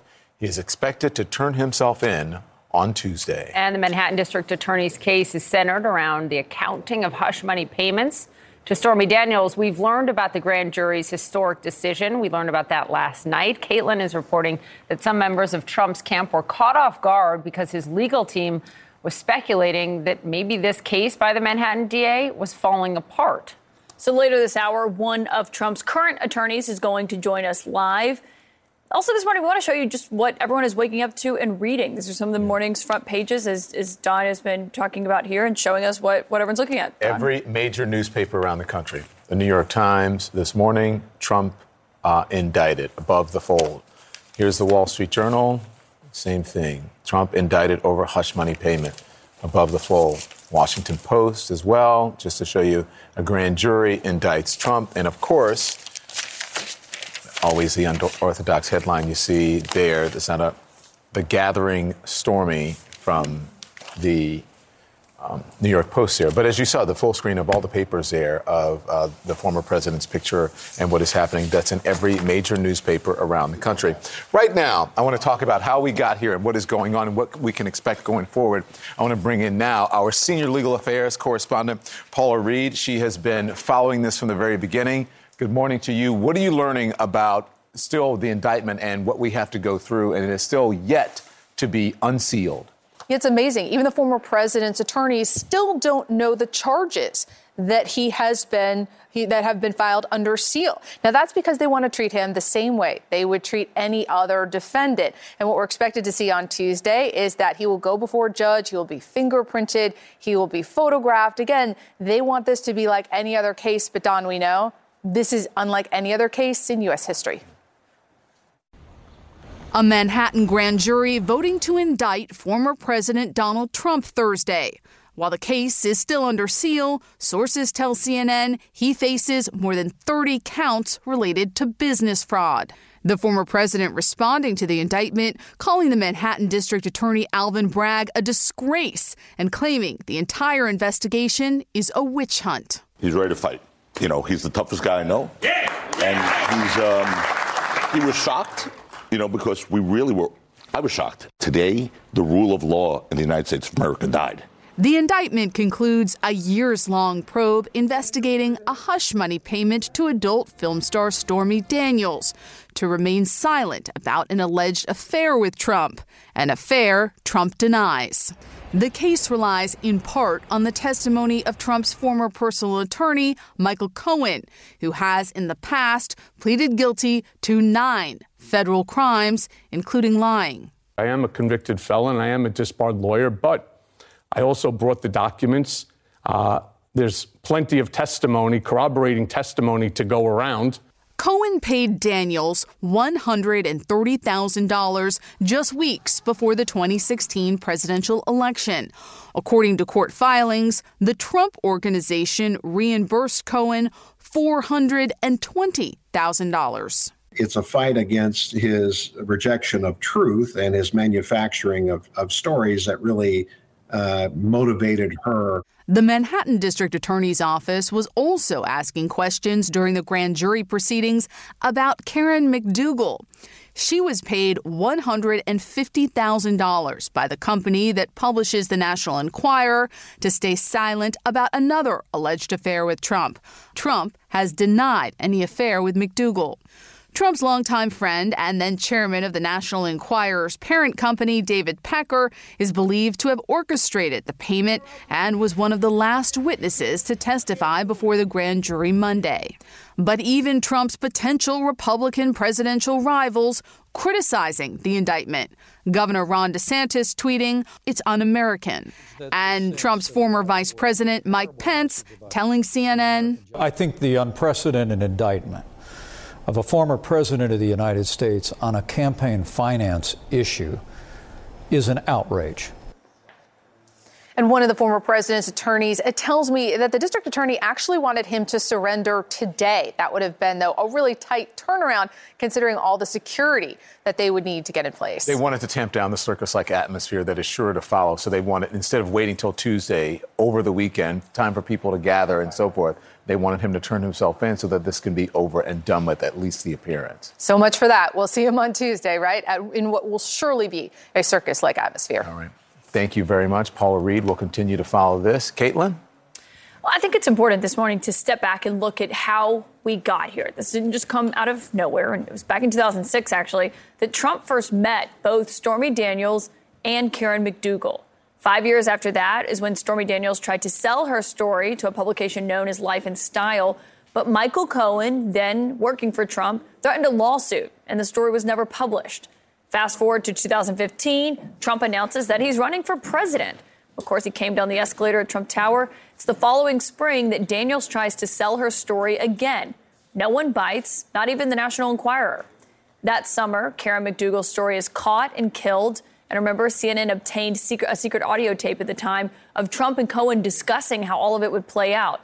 You hear them mention David, as in David Pecker of the National Enquirer, who also testified this week before the grand jury, and Alan. That's Alan Weisselberg, who was the CFO of the Trump Organization and is right now still serving a jail sentence. I need to open up a company for the transfer of all of that info regarding our friend David. So I'm all over that. And I spoke to Alan about it when it comes time for the financing, which will be... Listen, what financing? We'll have to pay you. So I'll pay the kid. No. I got... No. A few months after that conversation is when a bombshell dropped and the Access Hollywood published a tape of former President Trump. That's candidate Trump at the time. The very next day, on October 8th, is when Daniels seemed to sense there was an opportunity to pitch her story once again. After years of failing to sell it, this time there was interest. On October 10th, 3 days after the Access Hollywood tape and about a month before the presidential election, Michael Cohen agreed to pay Stormy Daniels $130,000 in exchange for her silence. That deal threatened Daniels with severe financial penalties if she ever spoke about the alleged affair. On the 28th, that agreement was signed, 11 days before Election Day. Of course, an election we now all know Trump won. Poppy, all of this is the heart of what the district attorney is now looking at, what they are going into. It is remarkable the time that has lapsed here. Yes. and the fact that it has culminated with this indictment that we saw. To walk through from 2006 until where we were and where we are now is remarkable indeed. Caitlin, thank you. So that's the timeline. Let's talk about what came immediately after, right? 2016, 2017, Donald Trump paid Michael Cohen back with a series of monthly checks, right? $35,000 a month, month after month. Different case, but when Michael Cohen was looking at charges, the DOJ said that those checks were accounted for as legal expenses, even though they were not part of any legal service that he provided to Trump that year. So now what? Ellie Honig is back, our CNN senior legal analyst. Okay, Ellie, let's start, I guess, where we are now, where we'll be on Tuesday. What happens now? Yeah, Poppy, so this is historic. This is unprecedented. But you know what? It's just a case as well. It will be titled People of the State of New York versus Donald Trump. So what are we going to see on Tuesday? This is what we call an arraignment. It's a first appearance in court. Donald Trump will be, in all likelihood, fingerprinted. He may have his mugshot taken as well. Mugshots, by the way, are typically not available to the public under New York state law. At that proceeding, the indictment will be unsealed. That's when we'll see it. That's when we'll know what the charges are. The judge will read the charges to Donald Trump, ask him to enter his plea. He will certainly plead not guilty. And then the judge will almost certainly release Donald Trump on what we call his own recognizance, meaning come back when you will. One important thing I want to notice, this court where we're going to be is a state court. It is called, somewhat confusingly, New York Supreme Court. You hear Supreme Court, you think of 9 justices in robes. The Supreme Court here means the trial level court in downtown Manhattan. After that arraignment, we're going to be into the trial process. We're going to have motions. Watch for Donald Trump's team to ask to downgrade or dismiss some of the charges. Then discovery. Prosecutors have to turn over all their evidence, good and bad, to the defense. Then we will get to a trial. If there's a conviction, we will get to sentencing. And then it's all got to go up on appeal. So we are at the very beginning of a very long process. Let's talk about potential charges here. John Miller broke the news last night. This indictment has 30-plus counts. What could they be? Yeah, so we know that there's over 30 counts. That doesn't necessarily correlate with seriousness, right? But let's take a look at what it could be. If these charges are based on the hush money payments that Caitlin just laid out, we could be looking at a state charge for falsification of business records. The idea there is if they falsely log these payments as attorney's fees, that would be a misdemeanor, meaning the maximum penalty is 1 year. No one's realistically going to go to jail on a misdemeanor. However, if prosecutors can prove that those records were falsified in order to conceal or commit some other crime, some second crime, then we're talking about a Class E felony. That's the lowest class. It goes A to E. Okay. The max there would be 4 years, but the judge still has discretion to give no prison time. Now, what might that other crime be?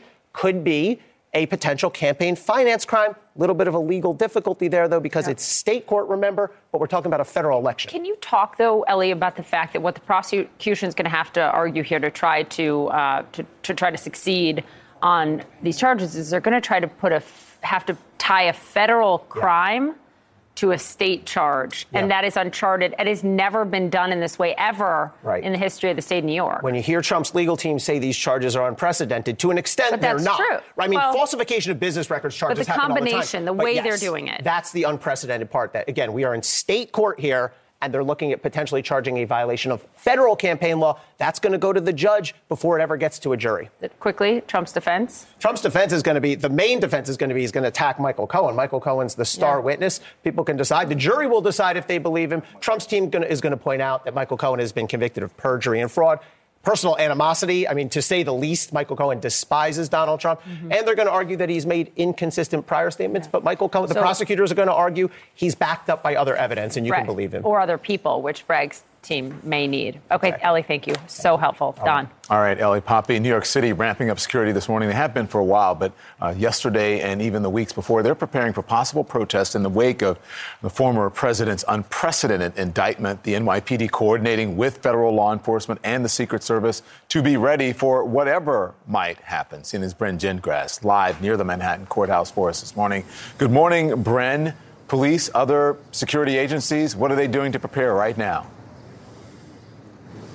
Yeah, Dan, well, this is not what the courthouse typically looks like. But to your point, this has been what it's looked like for the past almost 2 weeks now. Let's take a look at all the barricades that are all around this lower Manhattan courthouse. This is where actually the district attorney's office is. This is where the district attorney, Alvin Bragg, comes in day and night under heavy security. But you can see there is a large police presence out here. But again, this is something that we have been seeing for about the past 2 weeks. What we've learned is that the NYPD is going to be in full uniform. That is every single member of the NYPD, whether it's rank or position, they will be in full uniform, a huge presence, posturing, getting ready for what might come today in the next days, possibilities of any protest. I was talking to a source who said, the chatter online had subsided, but certainly they fully expected it to possibly be ramping back up. So they are anticipating what could be any sort of demonstrations or protests, and they are prepared for that at the ready.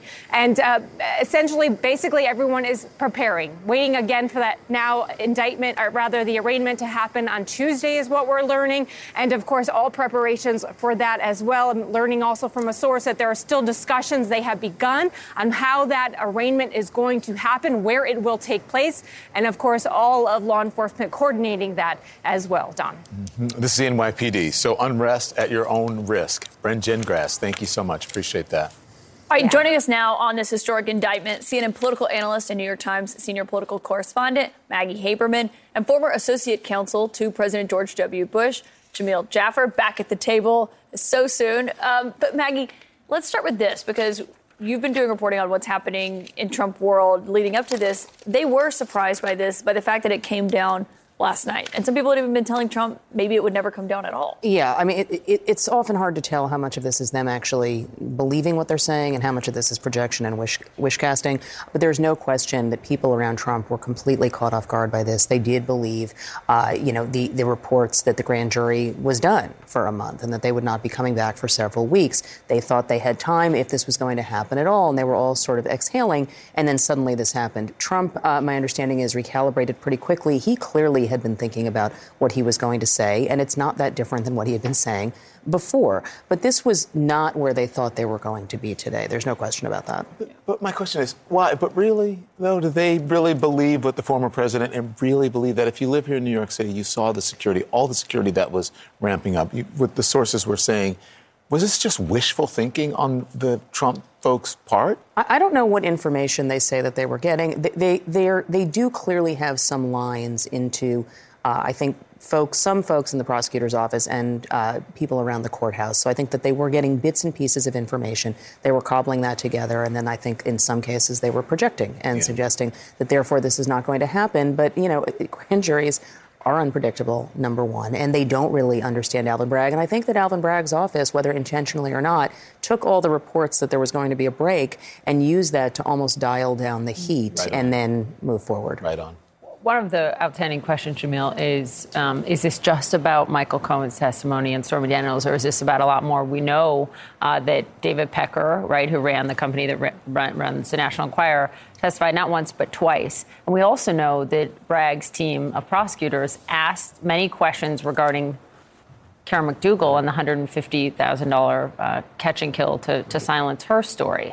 So when you listen to Lanny Davis, Michael Cohen's attorney, last night on CNN, saying it's not just about one person's testimony, where does that leave you? Well, Poppy, I think that's probably right. I mean, we've heard that there are 30-plus charges being brought. It's hard to imagine that many charges being brought just around the one Stormy Daniels issue. So I think it's likely there is more going on, whether it's Karen McDougal, other business dealings going on inside the Trump organization. Obviously, the Trump organization convicted of tax fraud earlier, last year. And so we know there was stuff going on with the organization. Hasn't yet been tied to the former president, but we could very well see that going forward in this case. You don't think 30-plus charges could be just about Stormy Daniels? Is that what you're saying? I mean, it's hard to imagine. I mean, I suppose it's possible, but how many things can you bring, right? So you've got, obviously, the payment, right, the tax issues related to it, the side payments to Cohen. It's hard to imagine 30 different charges coming out of that. It's possible, Unless I suppose. It's every one of those checks. That's right.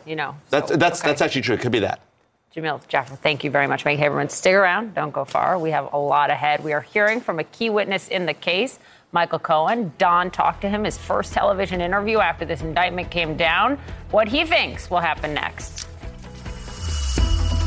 More CNN This Morning to come after the break.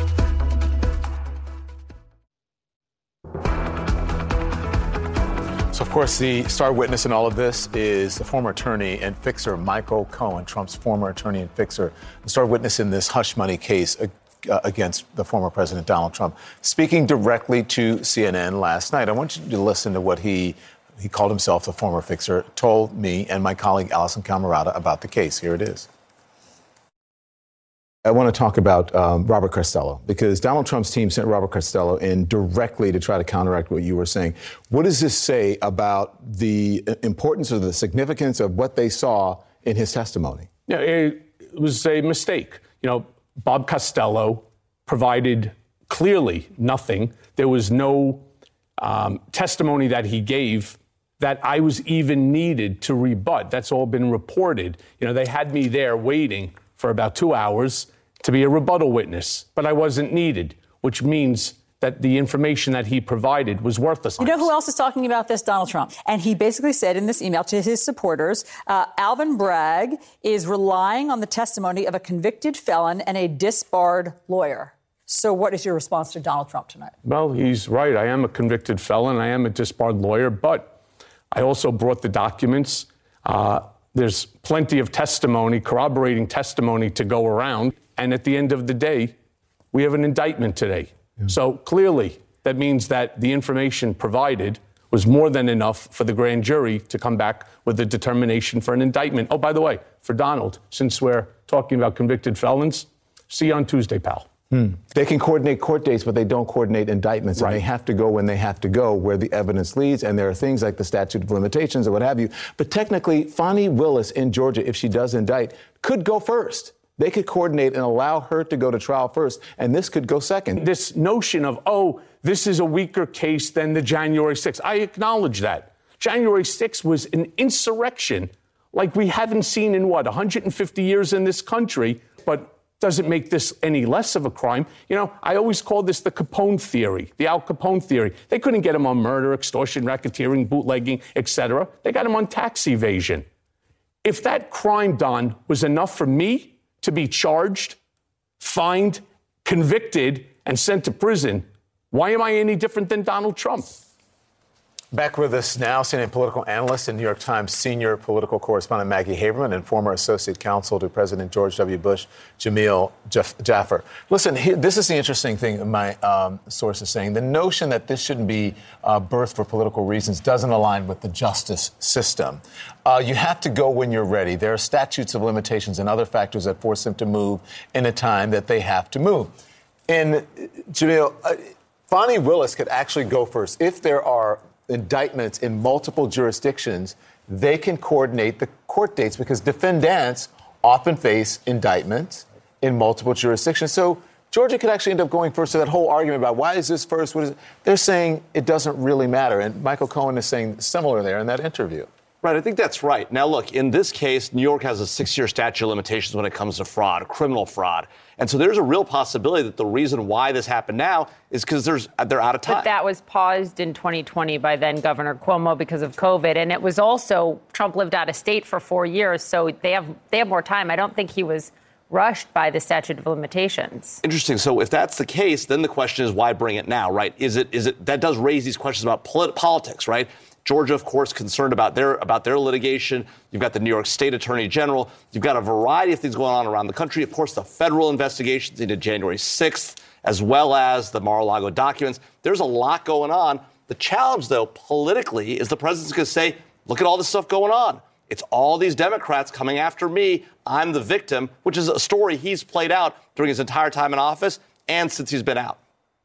Well, it's also something that, to be real about it, Alvin Bragg sort of gave him that when he was campaigning for this office. He spoke in stark terms about the potential of prosecuting Donald Trump. So you are going to hear a lot about that in the coming months, and it's not surprising that you would hear a lot about that. And it's sealed. He did it here on the set. What's in there, yeah. But Alvin Bragg did that here on the set. He came and did an interview with the two of you, and he said essentially, stay tuned. Yeah. And basically did indicate that something could be coming here. Yeah, it's not surprising. I mean, it's less surprising that he did it once he was in office to some extent. it was surprising to a lot of people in New York who have a long history with that particular office, where one man sat in that district attorney's office for decades, Robert Morgenthau, who P.S. Donald Trump considered a personal friend, and told me in an interview in 2021 that Morgenthau would not have stood for this kind of thing, which I think is really important in terms of Trump's mindset. But Bragg, during his campaign in 2021, spoke openly about the possibility of prosecuting Donald Trump, and I think you'll hear more of that.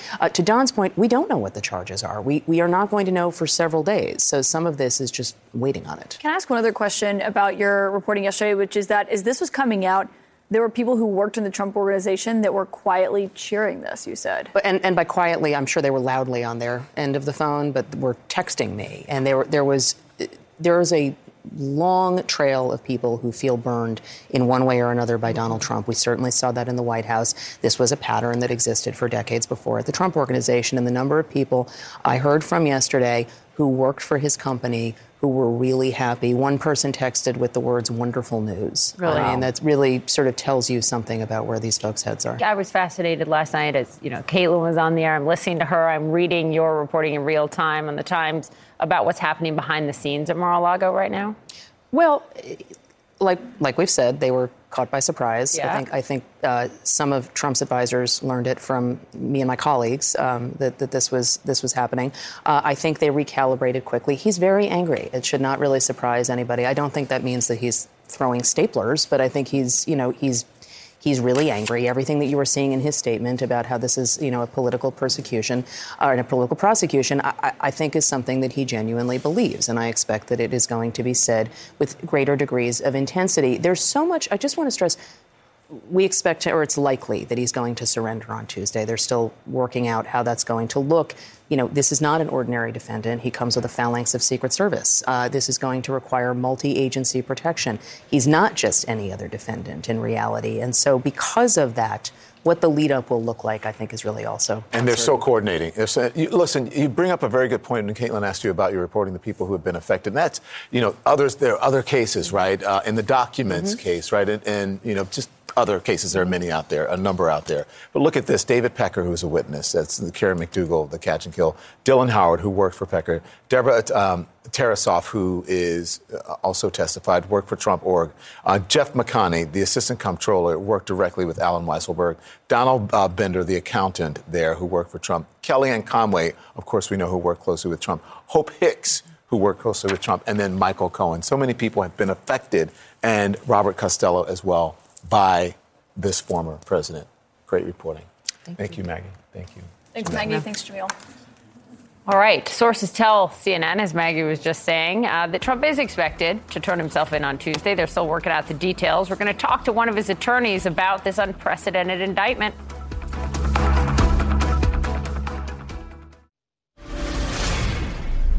Good morning and welcome back. We are being told this morning that Trump's defense team is likely to attack the credibility of a major witness in the Manhattan District Attorney's case, Michael Cohen.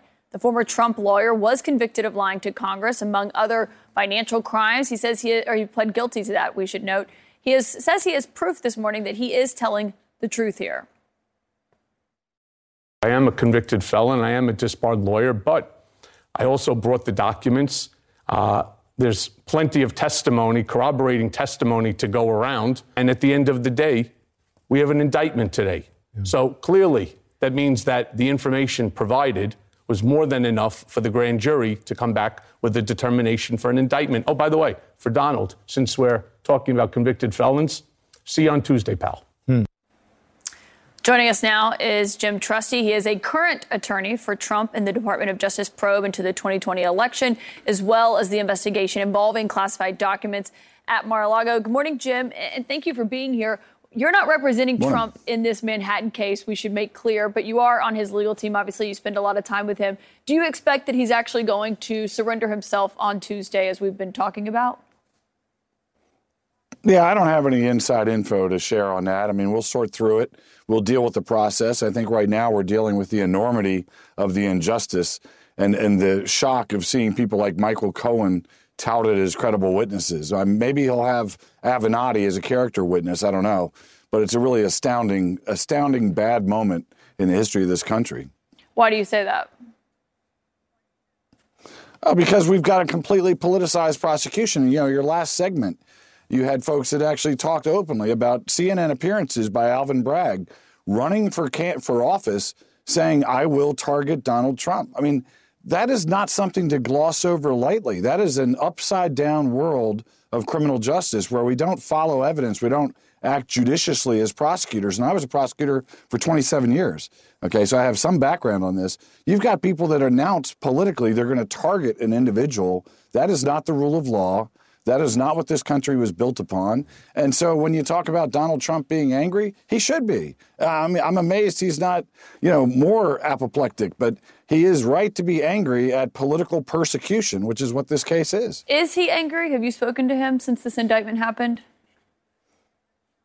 No, I don't talk about that kind of stuff. Sorry, Caitlin. What's your sense of what happens I'm angry. between... How about that? What's your sense of what happens between now and Tuesday? Well, look, I'll tell you, the big picture is, if you're representing him on the New York case, you've got a lot of stuff to be focusing on. But one of them is going to be pretrial motions. I know Ellie in the earlier segment talked about how that's a part of the process. You don't usually win on a pretrial motion saying, hey, the government's got the worst witnesses imaginable, even if that happens to be true. You win on legal issues. And this case is all about, it looks like from the outside right now, mental gymnastics that don't add up. I mean, legal gymnastics that are going to fall apart. So I would think in very short order, you'll see a motion to dismiss or several motions to dismiss talking about this kind of impossible theory of stacking a federal crime into a state misdemeanor, statute of limitations issues, and very importantly, the intent to defraud that's an element of these false record-keeping charges. That's just not present here under even the most dreamy of Michael Cohen moments. It's not part of the case. So there's a lot to look at. I think there'll be pretrial motions that'll be hugely important and well-founded to dismiss this travesty. Those motions to dismiss that you say you're expecting, will those come before the indictment is unsealed on Tuesday, or what is your expectation there? Yeah, I don't know about the exact timing. I think the practical problem is, we don't even have a case number. Keep in mind, with Donald Trump, there are no rules. So once again, we have sealed proceedings that have been leaked publicly that we're all talking about. I mean, it's just kind of an amazing breakdown of due process and fair play. So we don't even have a case number at this moment, but it'll be soon. I think this will be something you can expect in days or weeks, not weeks or months. Okay, so you say there will likely be a motion to dismiss this. That's important. You are representing Trump in the January 6th investigation, in the classified documents investigation. There are several investigations now facing him, including with this indictment. How does the legal team manage all of these investigations at once? Well, we've got a good team. We've got a lot of different people with a lot of different backgrounds and experience. I will say that the one common thread that I'm seeing is somebody who was associated with DOJ for 17 years and watching what's happening unfolding in New York is prosecutorial overreach. There's an ends justify the means mentality that is unlike anything I've ever seen in prosecutorial circles. You've got people like Letitia James, now Alvin Bragg, announcing we will get him. You've got an attorney general of the United States doing press conferences after a search warrant, which is completely unprecedented and unethical. And so what we do is, we kind of shadow the investigations, figure out the actual facts, and find ways to litigate, often under seal, some of the issues that are just rolling through these heavy-handed investigations into the president. He's got plenty of resources to bear to fight back. You noted all the attorneys who are on the team. How many exactly are there? How many attorneys are there representing Trump at this time? Oh, I don't have an exact number for you. Sorry. When you talk about Alvin Bragg and Trump has continued to attack him, he faced criticism over the weekend after there was a link that he posted on Truth Social that had a photo of Trump holding a baseball bat next to a picture of Alvin Bragg. Is it inappropriate for your client to post things like that, attacking the district attorney, calling him an animal, calling him a racist?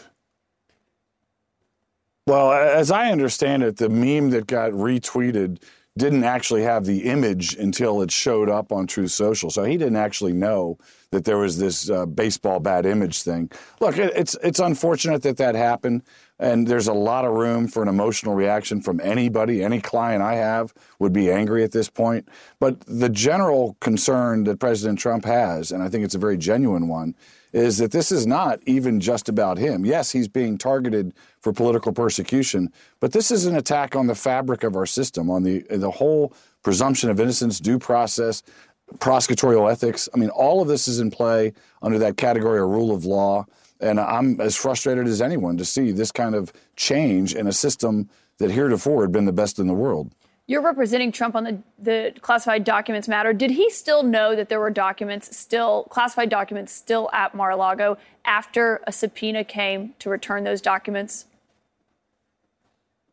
Yeah, I'm not going to get into facts of any investigation that's pending. What I can tell you is, you can't say whether or not he knew if there were still documents there? Well, Caitlin, do you really expect that we're going to have that kind of conversation? I think you know better. But the reality is the president has every right. We entrust presidents under the Constitution to know state secrets, to be familiar with these things, to even hold on to documents and determine which ones they're going to hold on to and which ones they're going to give to the archivist. So criminalizing that process was absurd. That's nothing that's ever happened in history. You've got thousands of classified documents sitting in Chicago for the Obama Foundation, no similar treatment. And that's really what President Trump is fighting about, and that's what we're fighting about, is the idea that somehow this whole criminal justice system can be turned on its head because of him. You know, one person gets differential treatment across the board, whether it's criminalizing a civil dispute about documents, whether it's ignoring peaceful words on January 6th, or threading together this ridiculous misdemeanor through the least credible witnesses you can imagine in New York. It's only him. He's the only one that gets that treatment, and we're going to fight back hard. Well, I think it's a fair question to ask, given the Justice Department wanted those documents back, and we've seen the fight that played out. But Jim Trusty, representing President Trump right now, thank you for joining us this morning. Thank you for your time to talk about these investigations facing Trump. Sure. Thanks, Caitlin. Caitlin, it's good to hear from the Trump side there, and remind the viewers there is more than just one case as it relates to Donald Trump that is pending and that is going on. So also this is just in. The DOJ announcing a lawsuit against Norfolk Southern following the toxic train derailment in East Palestine, Ohio. We also have new CNN reporting on how some CDC investigators got sick near the crash site.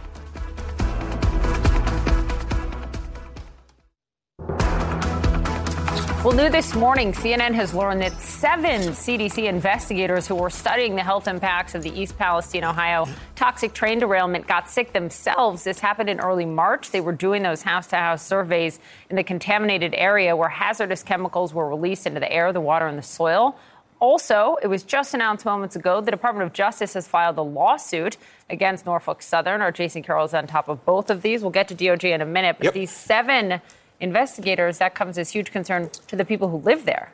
Very much, and it confirms what a lot of people there on the ground were already feeling. I mean, and this latest information only came to light just after a member of CNN's health team saw posts on social media and checked with a government source about what exactly had happened. According to the CDC, 7 government investigators fell ill in early March. They were part of a 15-member team that was sent there to conduct what is called an assessment of chemical exposure, or an ACE investigation. They went door to door in an area near the derailment. Apparently, 7 members of the team said they started feeling sick. Their symptoms included sore throats, headaches, coughing, nausea. These are some of the same symptoms that both residents, first responders, and rail workers had also complained about. When CNN asked the CDC about the investigators, a spokesperson said the following, quote, "The symptoms resolved for most team members later the same afternoon, and everyone resumed work on survey data collection within 24 hours. Impacted team members have not reported ongoing health effects." It's unclear what caused their symptoms. The 8 other team members did not report any symptoms. The EPA has repeatedly said, as you guys know, that all of the air and the water there is safe. But what is unclear at this point is in the spirit of transparency.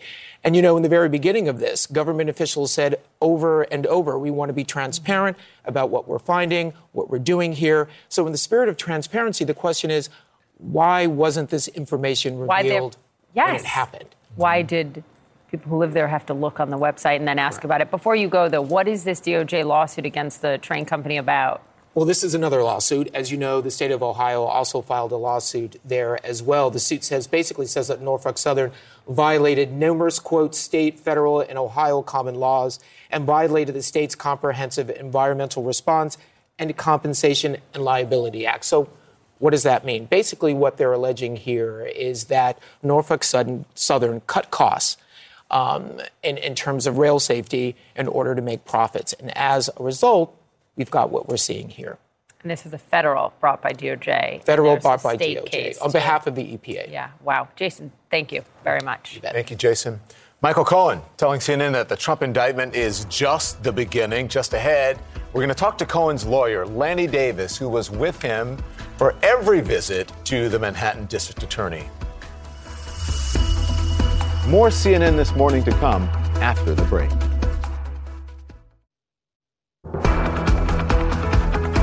Former President Trump calling on Republicans on Capitol Hill to back him after his historic indictment came down yesterday. A source telling CNN that Trump is calling some of his allies, telling them about his plans to fight the charges.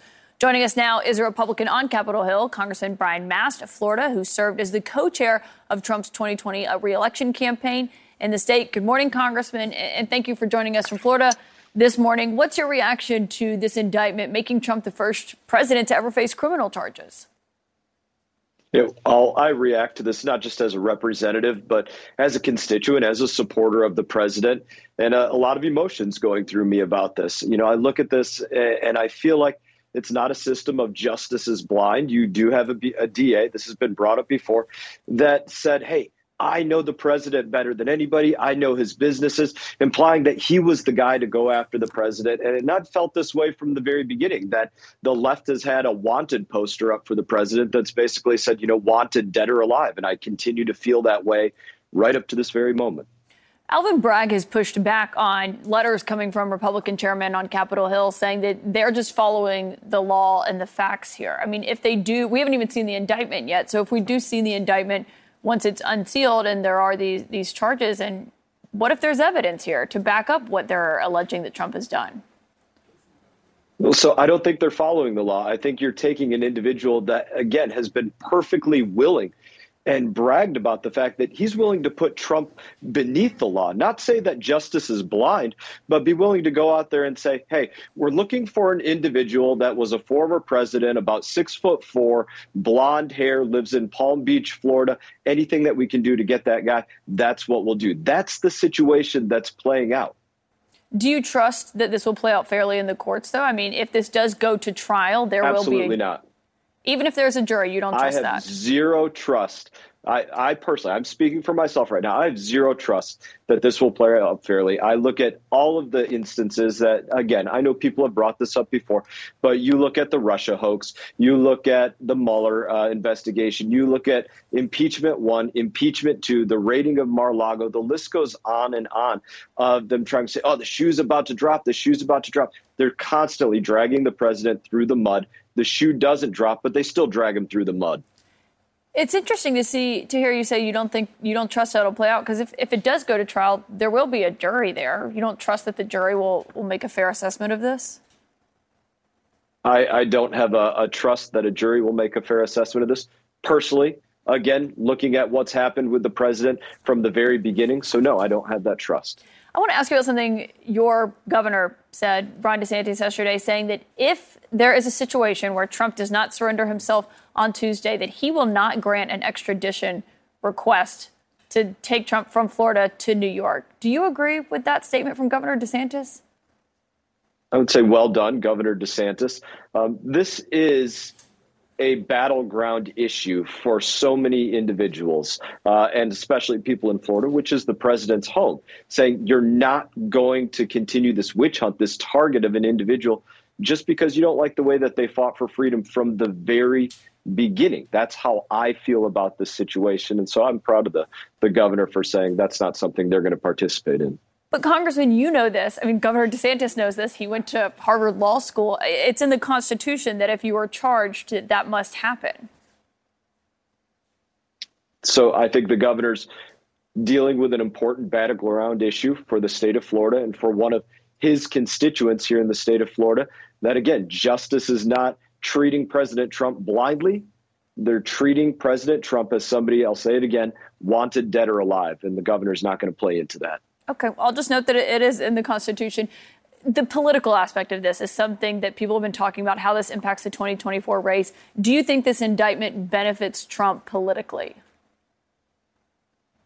I couldn't say, honestly. I don't know whether this is a game by the Democrats to say they want to codify his base around him, which they are doing because they want to see him as the candidate and they think that that's a benefit against Joe Biden, or because they don't want him as the candidate against Joe Biden. I actually don't know which one the left is playing out right now, but they are absolutely codifying the president's base. There's no doubt about that. Well, we'll wait to see how it plays out politically. Congressman Brian Mast, thank you for your time this morning. All the best.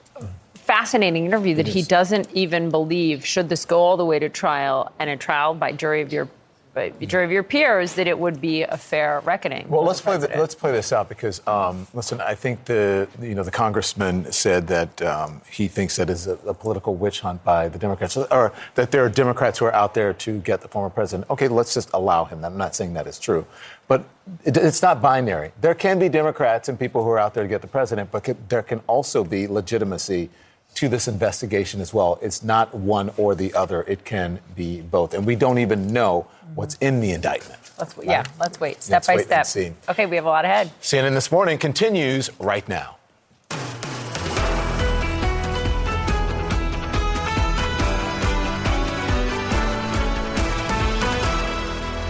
Morning, everyone, and here we are on a historic day here in the United States. Very big news this morning. The former President Trump indicted. That's right. Sources tell CNN Trump is expected to turn himself in just days from now as he is facing more than 30 counts related to business fraud. The key witness in this case, Trump's former fixer, Michael Cohen. His lawyer will join us live in just a few minutes. We're also going to have expert analysis on just how historic this indictment really is, the political fallout that's unfolding, how it could potentially benefit Trump. Let's tell you what's happening right now. Moments ago here in New York City, Alvin Bragg, the Manhattan District Attorney, arrived at his office just hours after former President Donald Trump was indicted. We've learned this morning that Trump had been asked by Bragg's office to turn himself in today to face those criminal charges here in New York. But his defense lawyers say that Trump and the Secret Service needed more time to coordinate his surrender after yesterday's historic indictment. Sources tell CNN the former president is facing more than 30 counts. They're related to business fraud. And he is expected to turn himself in on Tuesday. The Manhattan District Attorney's case is centered around those hush money payments surrounding Stormy Daniels. Caitlin's reporting that a number of members of Trump's camp were caught off guard by that indictment yesterday because they thought perhaps the DA's case might be falling apart. So Leila Santiago starts us off this hour in Mar-a-Lago, near Mar-a-Lago. First, let's go right downtown. Bryn Gingras outside the courthouse in Manhattan. Bryn, good morning to you. We just saw Alvin Bragg arrive there, and the NYPD has really been preparing for this. Yeah, listen, they have been preparing this for a couple weeks now, of course, because we also thought this was going to happen, last week. So their preparations have been in place, certainly ramped up. Let me show you around a little bit. As you guys just mentioned, the district attorney, Alvin Bragg, he is now in the building where he works. That is his car right there. We are now seeing an increase in security, even more than what I saw just about 45 minutes ago when I last saw you guys. Of course, though, there is a lot happening behind the scenes that we do not see. Of course, the intelligence officials are monitoring online chat rooms, social media, keeping an eye on how things progress in terms of chatter in case any sort of protests or demonstrations are planning to come to New York and start to break out. That is partly why the entire NYPD force, every single person, no matter the rank or position, is going to be in uniform today. So there can be quick mobilization should any protests break out today into the weekend. And of course, now all eyes on Tuesday when that arraignment is expected. Learning from a source that still the planning, the conversations have begun in terms of that arraignment, how that will take place, where that will take place. And those conversations are ongoing. Of course, we'll be continuing to check in with our sources to find out how those conversations continue, guys. All developing very quickly. Bryn, thank you for that reporting. Leila Santiago, live in West Palm Beach, Florida. Leila, good morning to you. What do we know about where the former president is now, and have we heard from him? Well, we understand he's right here, right behind me at Mar-a-Lago, as you see. And listen, a lot of eyes are there right now to see if there's any sort of movement, any sort of insight as to what the former president's next move could be on this. I got to tell you, this morning, we haven't really seen anything out of the norm from the outside. But here's what we've learned about what happened on the inside last night. CNN learning that President Trump was here prepping political attacks against Governor Ron DeSantis when his team learned of this indictment, something that they were bracing for, but were caught off guard by the timing of this. We also understand through our CNN reporting that he was still moving forward with dinner with guests, had dinner with Melania last night, also here at Mar-a-Lago. And I want to read to you the statement that he put out yesterday after this indictment, and I'll quote him. It says, "This is political persecution and election interference at the highest level in history. The Democrats have lied, cheated, and stolen in their obsession with trying to get Trump, but now they've done the unthinkable, indicting a completely innocent person in an act of blatant election interference." Now, listen, a lot is still unknown right now, but again, keeping a close eye here to see if there's any movement and any indication of how this could move forward on Tuesday, preparation for Tuesday, when we believe he will be arraigned. I have spoken to local law enforcement to see if they have been requested for anything at this point. I have been told that is not the case, but this is something that Secret Service would handle. So we will continue to monitor not only Mar-a-Lago, but also the Trump plane, which still remains at the local airport here. Very good point, Leila Santiago. Thank you for that reporting right near Mar-a-Lago. So we know Michael Cohen played a central role in the Hush Money episode. He is deeply involved in the investigation. He met with the Manhattan District Attorney more than 20 times, and he spoke to my CNN colleague Allison Camerata and me just last night. Listen in. I am a convicted felon. I am a disbarred lawyer, but I also brought the documents. There's plenty of testimony, corroborating testimony to go around. And at the end of the day, we have an indictment today. Yeah. So clearly, that means that the information provided was more than enough for the grand jury to come back with a determination for an indictment. Oh, by the way, for Donald, since we're talking about convicted felons, see you on Tuesday, pal. It was a wide-ranging interview of about 20 minutes or so last night here on CNN, his first on-camera interview after the indictment was handed down. There you see Lenny Davis, Michael Cohen's lawyer. He joins me now. Lenny, good morning to you. Thank you so much for joining us. Good morning, guys. So I need you to respond now to Trump's attorney, Joe Tacopino, speaking out this morning. This is what he said about your client. Watch. We don't know what the actual charges are, but we do know it centers around a legal, very common confidentiality agreement that was signed years and years ago with Stormy Daniels and between her attorneys and Michael Cohen. Those were the parties to the confidentiality agreement. So it's nothing more than that, which is really what makes this shocking. Lanny, what's your response? Well, first of all, let's all remember from Vice President Pence last night not telling the truth on CNN to Mr. Tacopino, who I've worked with. Nobody knows the facts in this case. So let's start with three questions I hope you'll be asking your guests, including the politician from Florida. Fact one is the Southern District of New York federal prosecutors conducted a thorough investigation involving an extensive search of Michael Cohen's office and apartment. They found, as a matter of fact, that Donald Trump directed, the word they used, Michael Cohen to pay the hush money. And they found the seriousness of this crime to be so serious that it endangers our democracy because it thwarts the American people from knowing information such as a possible affair with Stormy Daniels. So that's fact one about the Southern District of New York's findings. 2 and 3 quickly, please, Lanny. We don't remember. I want to make sure we get it all in. So you said there are three things you hope I would two quickly. Well, the second one is the fact of whether Donald Trump is to be believed versus Michael Cohen and all the documents and all the witnesses, whether he had any political motivation to make that direction, according to federal prosecutors, to Michael Cohen to pay the hush money. That's the question before the jury. Mr. Tacopino isn't addressing that question. He's going to have a hard time convincing a jury that Donald Trump had no political motivation waiting just before the election to direct Michael to pay the hush money. Okay, that's one of my questions. And number three is what? Number 3 is credibility of Michael Cohen and whether that matters a lot. Of course it matters. He testified in public under oath before Elijah Cummings and tens of millions of people. He did not take the Fifth Amendment, as did Mr. Trump, before the grand jury. And as you said, 20 interviews corroborated by documents. And that's the main thing I wanted to stress this morning. I've been in the room with Michael all 20 times. This group of prosecutors in New York are depending upon emails, text messages, telephone calls, other witnesses. There is so much corroboration here that everyone's speaking with rhetoric about politicization and weaponization and all these adjectives. I'm talking facts. This is a very factual case, corroborated by a lot of information. Everyone is going to be surprised how extensive the documents and the corroboration are in this case. Okay, so let's talk a little bit. I want you to drill down on that because you're in the position as an attorney to say more than Michael Cohen can say as a witness or a potential witness in an upcoming trial. So let's dig in on that.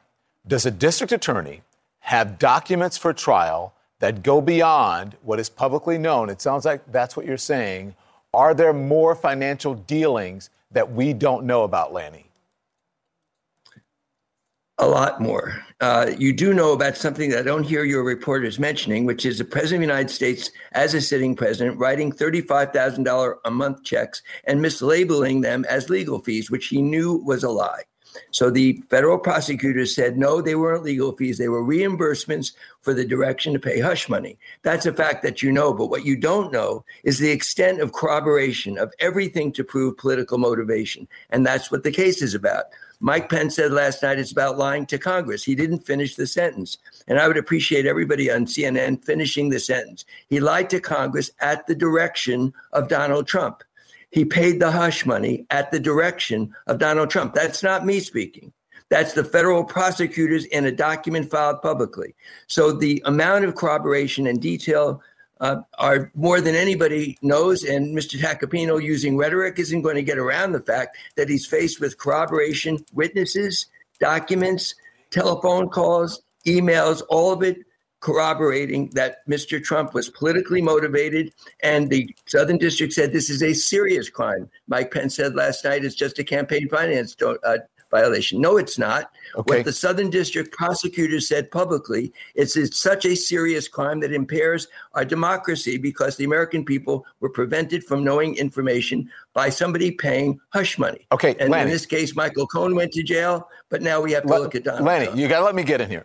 Okay. Again, I'm going to ask you the question again because you said there's a lot. I want to know what. Does a district attorney have documents for trial that go beyond what is publicly known? And are there more financial dealings that we don't know about? You said a lot. Like what? Like documents memorializing the decision to pay the hush money, like telephone calls, like emails, like other witnesses involved in the payment of the hush money, like another crime called Karen McDougal, which Michael Cohen was forced to plead guilty to as a politically motivated payment to keep her quiet. So there's two crimes that Michael pled guilty to that Donald Trump, with another witness, will be corroborating this. So that's what you don't know is a substantial volume of these documents, of witnesses, of emails, text messages that corroborate the crime of politically motivated hush money. Okay. Then my colleague John Miller is coming up shortly here. He has been reporting since yesterday that it's 34 criminal counts. Okay. Do you know anything about what the charges will be, Lanny?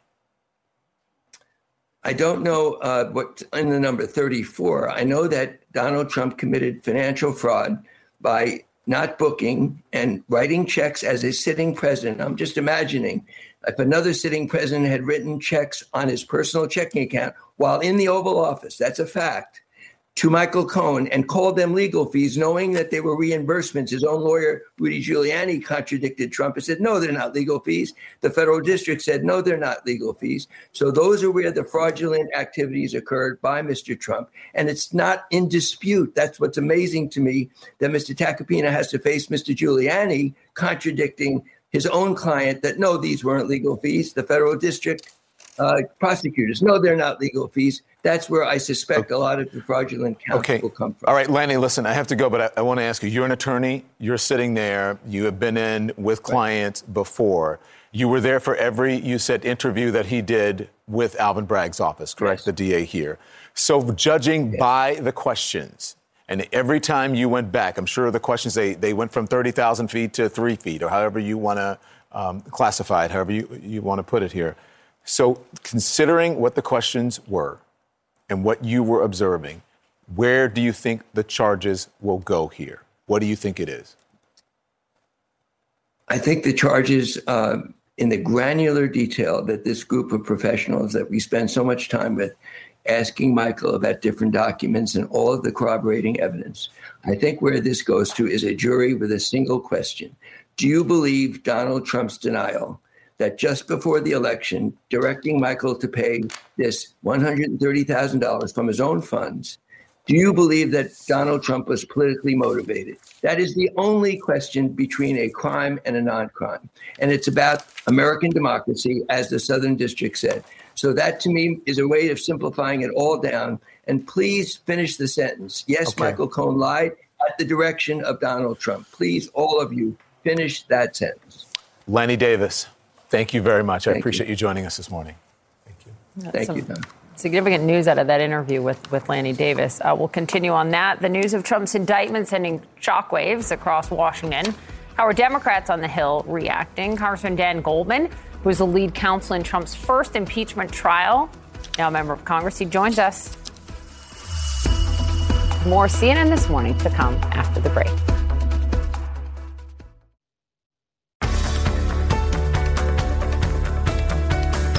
All right, good morning and welcome back to CNN This Morning. We have been discussing a lot when it comes to the historic indictment of former President Trump that happened yesterday. Joining us now with their perspective on this is former federal prosecutor of the Southern District of New York and Cardozo Law School professor Jessica Roth, and our CNN chief law enforcement and intelligence analyst John Miller, both here with us this morning. Thank you so much for being here.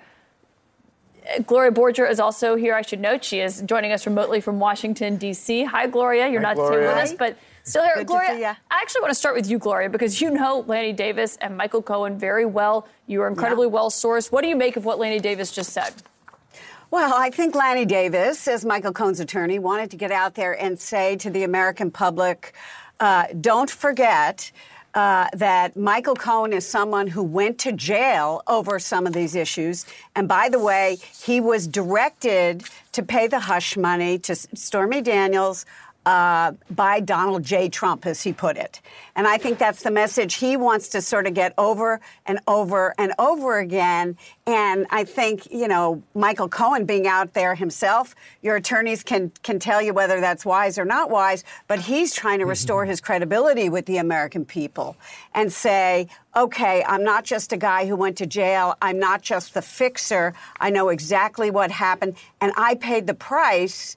And Donald Trump should then pay the price as well. What neither of them can answer or did answer, I think, is the question of whether what started as a paperwork issue has apparently evolved into a criminal felony. Again, we don't know what's in the indictment, but we have to understand the arc of the paperwork to criminal felony, which we, at this point, don't know. Jessica, I was watching Don's interview with Lanny Davis, and there was a moment where you were nodding when Don kept pressing him to answer the question of, well, are there more documents we don't know about? Are there more payments we might not know about? Why were you nodding? What's the significance? Because I want to know that, too. Yeah. I mean, do you think he answered it?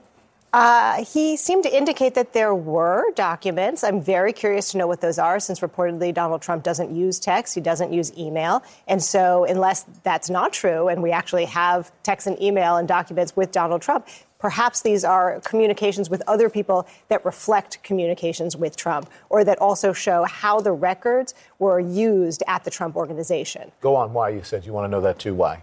Because I want to know what corroboration there is for Michael Cohen. That's key. I mean, we know that there is David Pecker, who will give corroboration, I imagine, for why these payments were made to Stormy Daniels and to Karen McDougal, because David Pecker was part of conversations about them being part of campaign expenditures to help Donald Trump in his campaign. So David Pecker is going to be critical. People from the Trump campaign, like Kellyanne Conway and Hope Hicks, will also be critical if they were involved in communications about those payments and can testify that they were to further Donald Trump's campaign interests. But I also want to know who from the Trump organization has testimony and documents that will reflect how those payments were reflected in the business records of the Trump organization and for what purposes those records were used. John? So, a lot of things happening today. There will be a meeting today with the New York State court officers, the NYPD, the Secret Service, to go through the mechanics of Tuesday. There will also be a walkthrough where they actually go through the route of how they're going to bring the former president into the building, up to where he will be booked, and then the critical route, which is between there and the courthouse where he's going to be arraigned. And that walkthrough will examine, do you freeze public hallways to bring him through without access to the press and the public? Do you take him through some kind of controlled gauntlet with barriers? Do you bring him in a back way that is used to transport prisoners to the holding blocks and into the courtroom? So they're going to walk through all of those versions and figure out which is the most practical and which is the most low risk. And at the same time, they are still having everybody show up in uniform today. They'll decide today whether that goes through the weekend while they're scanning social media for news of demonstrations. That's how the modern demonstration is born, is it's born on social media and it grows there. And so far, what they're not seeing is anything major that's unfolding there. But that'll be something that they're doing right up to the moment. That is New York City. You know, New Yorkers, we like to think we're the center of the universe. This is when it comes to this particular thing. What about the rest of the country, John? Well, so the rest of the country is doing the same thing. There's a group called the Major Cities Chiefs, which is the 70 some odd major cities in the U.S., and their intelligence commanders are all linked in a network, and they trade information back and forth. What are you seeing there? What are you seeing here? But what we learned from, the time a couple of weeks ago when Donald Trump was saying publicly, I'm going to be indicted on Monday, I'm going to be arrested on Tuesday. Well, he was right. Just 2 weeks later. 2 days later. The model they were seeing is, he controlled the narrative by saying, I'm going to have a rally in Texas. This is going to be my gathering. It's not going to be something where I'm calling on people, to show up at the courthouse. So what they're looking for is, will it be similar? Will it be an event that he controls at a venue that he controls, maybe not outside the courthouse?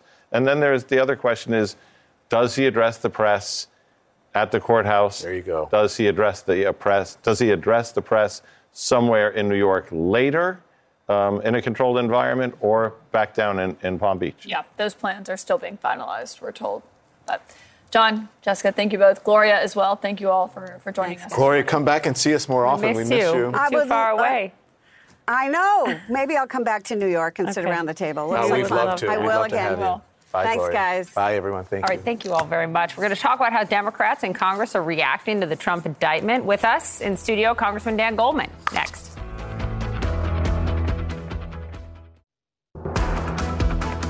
Welcome back. A source tells CNN Donald Trump was rallying support among his allies on Capitol Hill yesterday, vowing to fight these historic charges against him. And a number of congressional Republicans responded, blasting the indictment and defending the former president. House Speaker Kevin McCarthy called the indictment a, quote, unprecedented abuse of power. House Judiciary Chairman Jim Jordan called it outrageous. House, Majority Leader Steve Scalise accused Democrats of, quote, weaponizing the government to attack their political opponents. Well, let's talk to a Democratic congressman about it, Daniel Goldman, see what he thinks. He's a former federal prosecutor, very apropos right now. Also was a lead counsel, Democratic counsel, in Trump's first impeachment trial. Good morning. Good morning. Thank you very, very much. So let me just actually start out. Caitlin did this great interview with one of Trump's attorneys, not in this case, but representing him in the documents probe and others, Jim Trusty. Here's what he said in terms of how the Trump team will likely respond in the next few days. Here he was.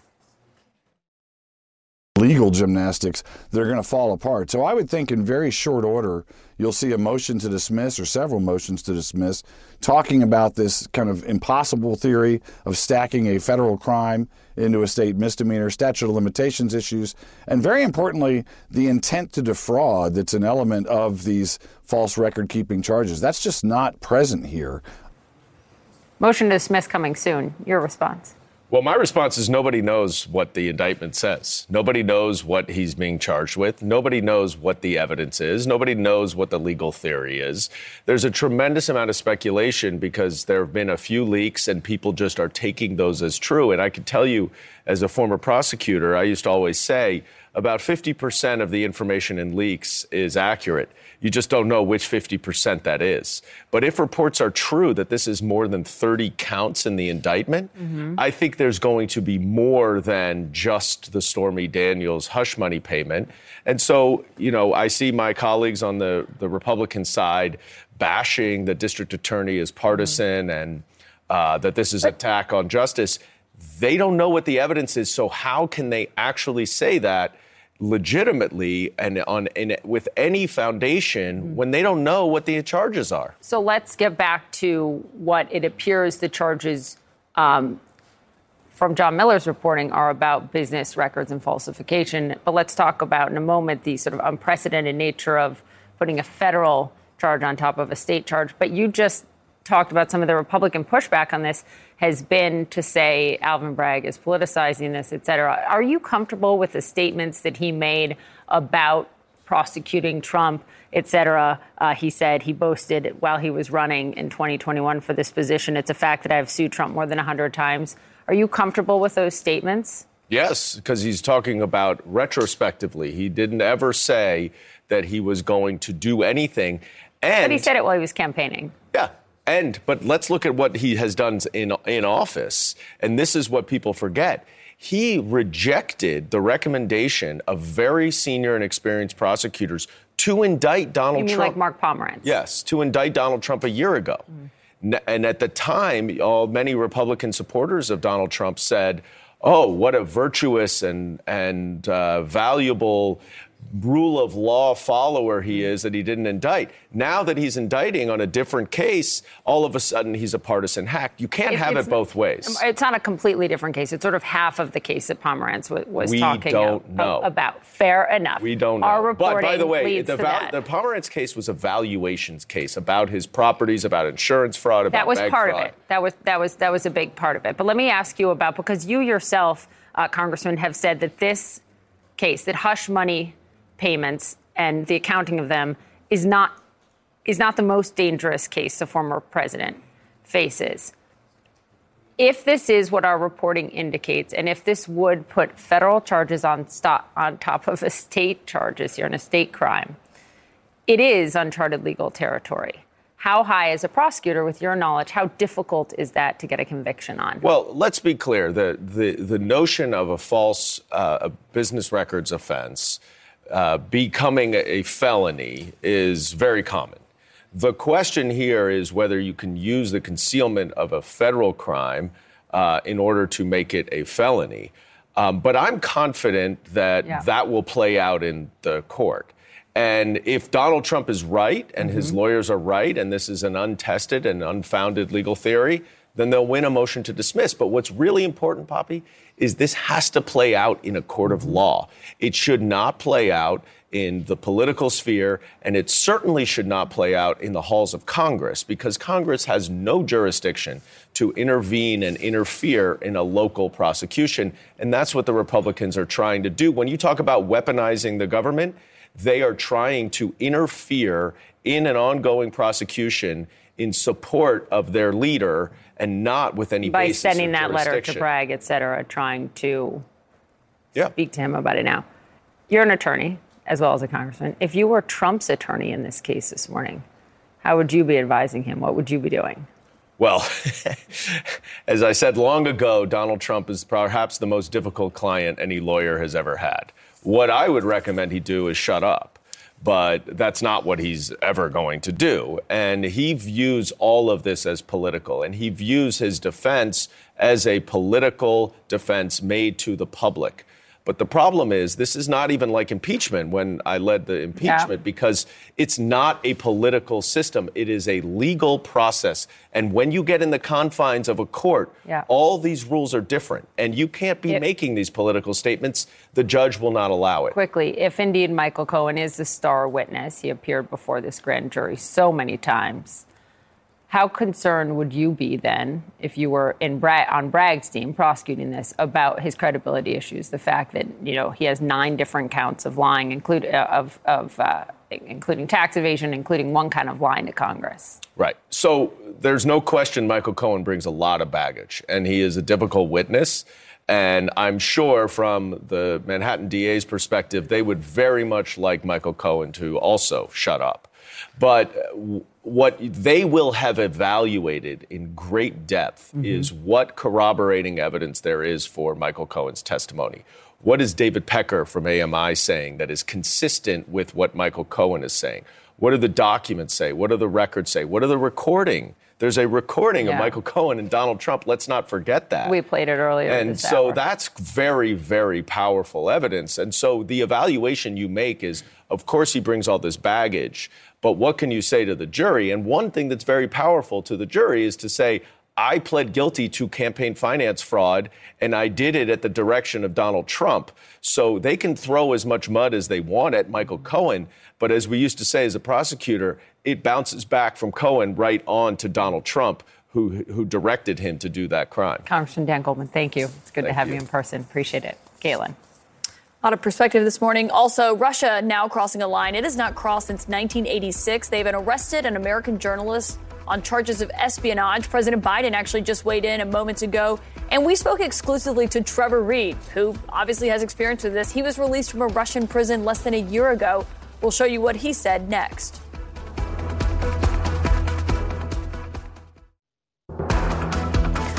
Moments ago, President Biden was just asked about the arrest of an American reporter for the Wall Street Journal who has been detained in Moscow, now accused of espionage. Biden's answer, quote, let him go. He was also asked if the U.S. would expel Russian diplomats over the matter. He said that is not the plan right now. To bring you up to speed, Evan Gershkovich was accused of trying to steal state secrets about a Russian military factory. You can see him here. These are accusations, obviously, we should take with a grain of salt, considering where they are coming from. In a statement, the Journal said it vehemently denies the allegation and is seeking the immediate release of our trusted and dedicated reporter. Few people know what Evan Gershkovich is going through right now, but one of them is a Marine veteran, Trevor Reed. He was released last April in a prisoner swap after he was detained in Russia for 985 days.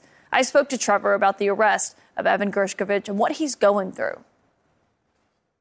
You have an experience that so few people have because to a degree you know what he's going through. Can you just remind us, what were your first few hours in detention like? What do you imagine that he's going through right now? The first few hours when you're wrongfully detained are extremely confusing. You're in a state of shock. You're also in a state of denial. You're thinking that there's no possible way that this is happening to me. Maybe it's just a nightmare. Maybe I'm going to wake up and this didn't happen. And unfortunately for me, that kind of, just surreal feeling lasted for basically the whole almost 3 years that I was detained. Yeah. And when Evan was formally arrested, his own attorney wasn't even allowed in the courtroom. You obviously dealt up close and personally with the Russian judicial system, as I guess we'll call it. How do you fear that he's going to be treated by them? There's no question that the Russian judicial system is a joke. It's a facade. They violate all of their own rules, regulations, laws there, and there's no type of accountability for Russian officials who break those laws. They can basically do anything that they want, and unfortunately they will do whatever they want. Some members of Congress have said they think they basically have just outright called this a hostage situation. Do you agree with that?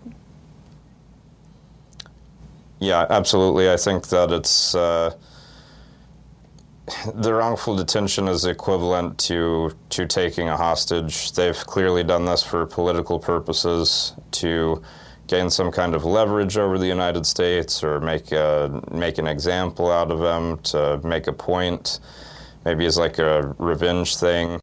Do you worry that that treatment, the way that they treated you, has only gotten worse the way that they're treating Americans now?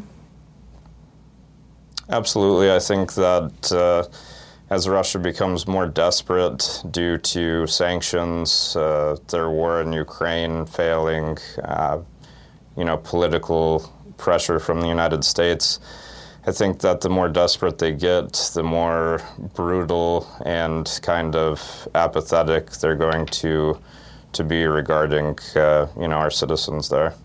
What does it say to you about the state of U.S.-Russia relations at this point? Taking a journalist, that kind of puts it into perspective for you how desperate the Russians have become. I think, the next step after taking our journalists hostage there is basically diplomats is the next level, and it says something about how far they're willing to go. What do you think President Biden should do in this moment? What do you want to see from the U.S. government here? I want to see some definite action. They're going to have to make some type of agreement to get him out. I don't know if that's going to involve a prisoner exchange, but I think that it's our government's duty to do whatever it takes to get innocent Americans out. And also on that note, I want to thank you, because it's actually a year since you asked President Biden if he would meet with my parents at the White House. Will you meet with Trevor Reed's parents, Mr. President, while they're here in Washington? They say that you promised them a meeting. I'm going to see if I can get to see them. They're Today? good. They're good people. We're trying to work that out. My mom will get real angry with me if I don't mention that and say thank you from all of us. Well, your parents are amazing, and that was what any reporter should do, and anything to help. It was good to see him. It's a very good interview, and it's good to say, I said a little bit earlier, he's in good mental health right now, it appears. Perspective like no one else. Yeah, for sure. Mike Pence sitting down with CNN for an exclusive interview not long after news broke of the indictment against his former boss. I think the unprecedented indictment of a former president of the United States on a campaign finance issue is an outrage. Up next, we will talk to Pence's former chief of staff about the historic Trump indictment. There he is live on the other side of the break.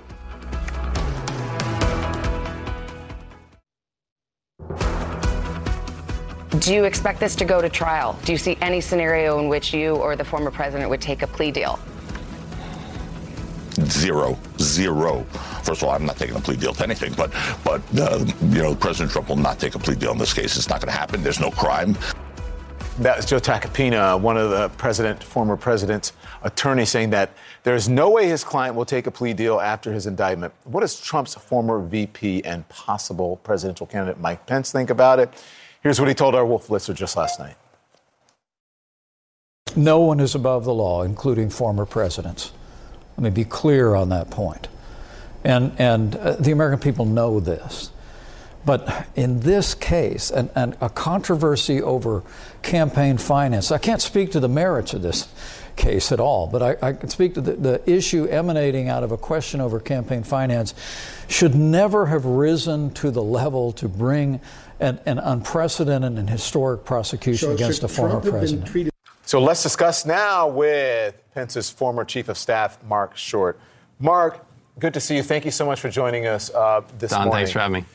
Is it a contradiction to, on one hand, say that nobody, even the former president, is above the law, but then on the other hand, say that there shouldn't be an indictment for Trump? Because the details are unknown now, Mark. Yeah, that's fair, Don. I think there's a paradox there, but I think you're asking for the prosecutor to have some discretion. If the reality is the prosecutor has campaigned on a pledge to voters that he's going to prosecute Donald Trump regardless of the facts. And if the federal government has passed on the prosecution and the district attorney who preceded him passed on prosecuting, but he has made a campaign promise he's going to do this, I think it does leave a lot of question in voters' minds is whether or not this is a political trial and a political persecution. So your point's well taken. I think that no one is above the law, but I do think as well there has to be some level of prosecutorial discretion here. But in fact, didn't Alvin Bragg, the Manhattan DA, exercise that prosecutorial discretion a year ago when he decided not to pursue these charges at that time, something that infuriated some of his own prosecutors? Some of them even quit, like Mark Pomerantz at the time? Yeah, Poppy, I don't know. I don't know enough about the details of this particular case, but I also think that if you step back politically, I think that for President Trump, it enables him to sort of cast a shadow on other perhaps more serious liabilities that he faces, whether or not from the Department of Justice or potentially in Georgia. And so it enables him to cast a shadow on potentially things that are more serious allegations. Why? What do you mean? I mean, multiple charges can be brought at similar times by different offices. Sure, they can, Poppy. But I think at the same time, from a political perspective, if your supporters believe that all of these are now politically charged and all are politically based, I think it does just naturally have a impact on voters to say, look, all of this is politically motivated. When I think the reality is that, as I said, I think that there's more serious liabilities related around the document case, the January 6th cases.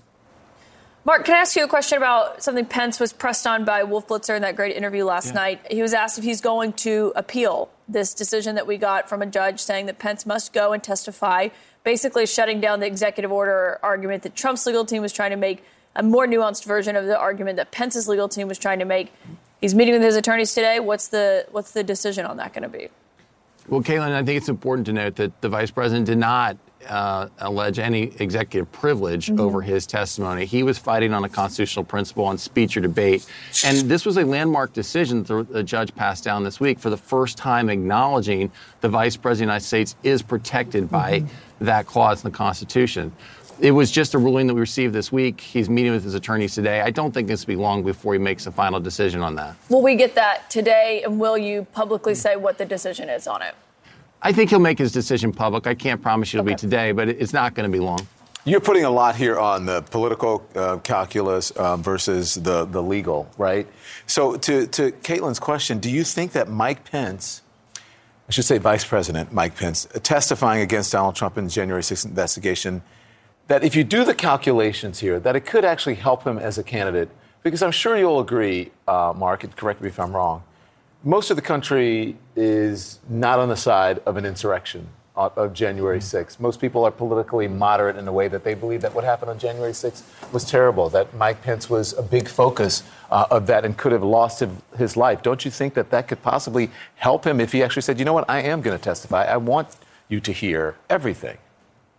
You know, Don, I don't think that the political implications are going to be part of his consideration. They weren't on January 6th. Many people would have argued the easiest thing for him to do politically would have been to violate his oath to the Constitution. But he stood on his principle. He stood on what his oath was. He's going to do the same here, and he's going to follow the rule of law. And if a judge requires that he testify, then he will testify. As he said multiple times, there's nothing to hide. He's written about it publicly. He's spoken about it publicly. He's spoken about his disagreement. He's spoken about how tragic the day of January 6th was. And so I don't think there's that much new that a jury will find, but I do think it was a principle he wanted to stand on speech or debate. Yeah. Mark, we love having you. Seriously, it's Thanks, good and it's good to see you again. We remember when you were part of the family. I don't know if you fondly remember that, but we did like having you as part of the family. Thanks, Mark. Thanks for having me back on this morning. You be well. Thank you so much. Thanks. And thank you for joining us, everyone, this morning. CNN This Morning. We hope you have a great weekend. CNN's coverage of former President Donald Trump's indictment continues right after this break. That's it for this episode of CNN This Morning. You can check out our lineup of podcasts and showcasts at cnn.com/audio or in your favorite podcast app. Thanks for listening. Quality sleep is essential, and that's why the Sleep Number Smart Bed is designed for your ever-evolving sleep needs. So you can choose what's right for you whenever you like. Need a bed that's firmer or softer on either side? Helps you sleep at a comfortable temperature. Quiets their snores. Sleep Number does that. Sleep better together. JD Power ranks Sleep Number number 1 in customer satisfaction with mattresses purchased in-store. And now, save 50% on Sleep Number limited edition smart beds for a limited time. For JD Power 2023 award information, visit jdpower.com/awards. Only at Sleep Number stores or sleepnumber.com. Now streaming exclusively on Max, a new CNN flash doc about the album that has Nashville talking, Call Me Country. Beyoncé and Nashville's Renaissance. Watch it at max.com/callmecountry. Max subscription required.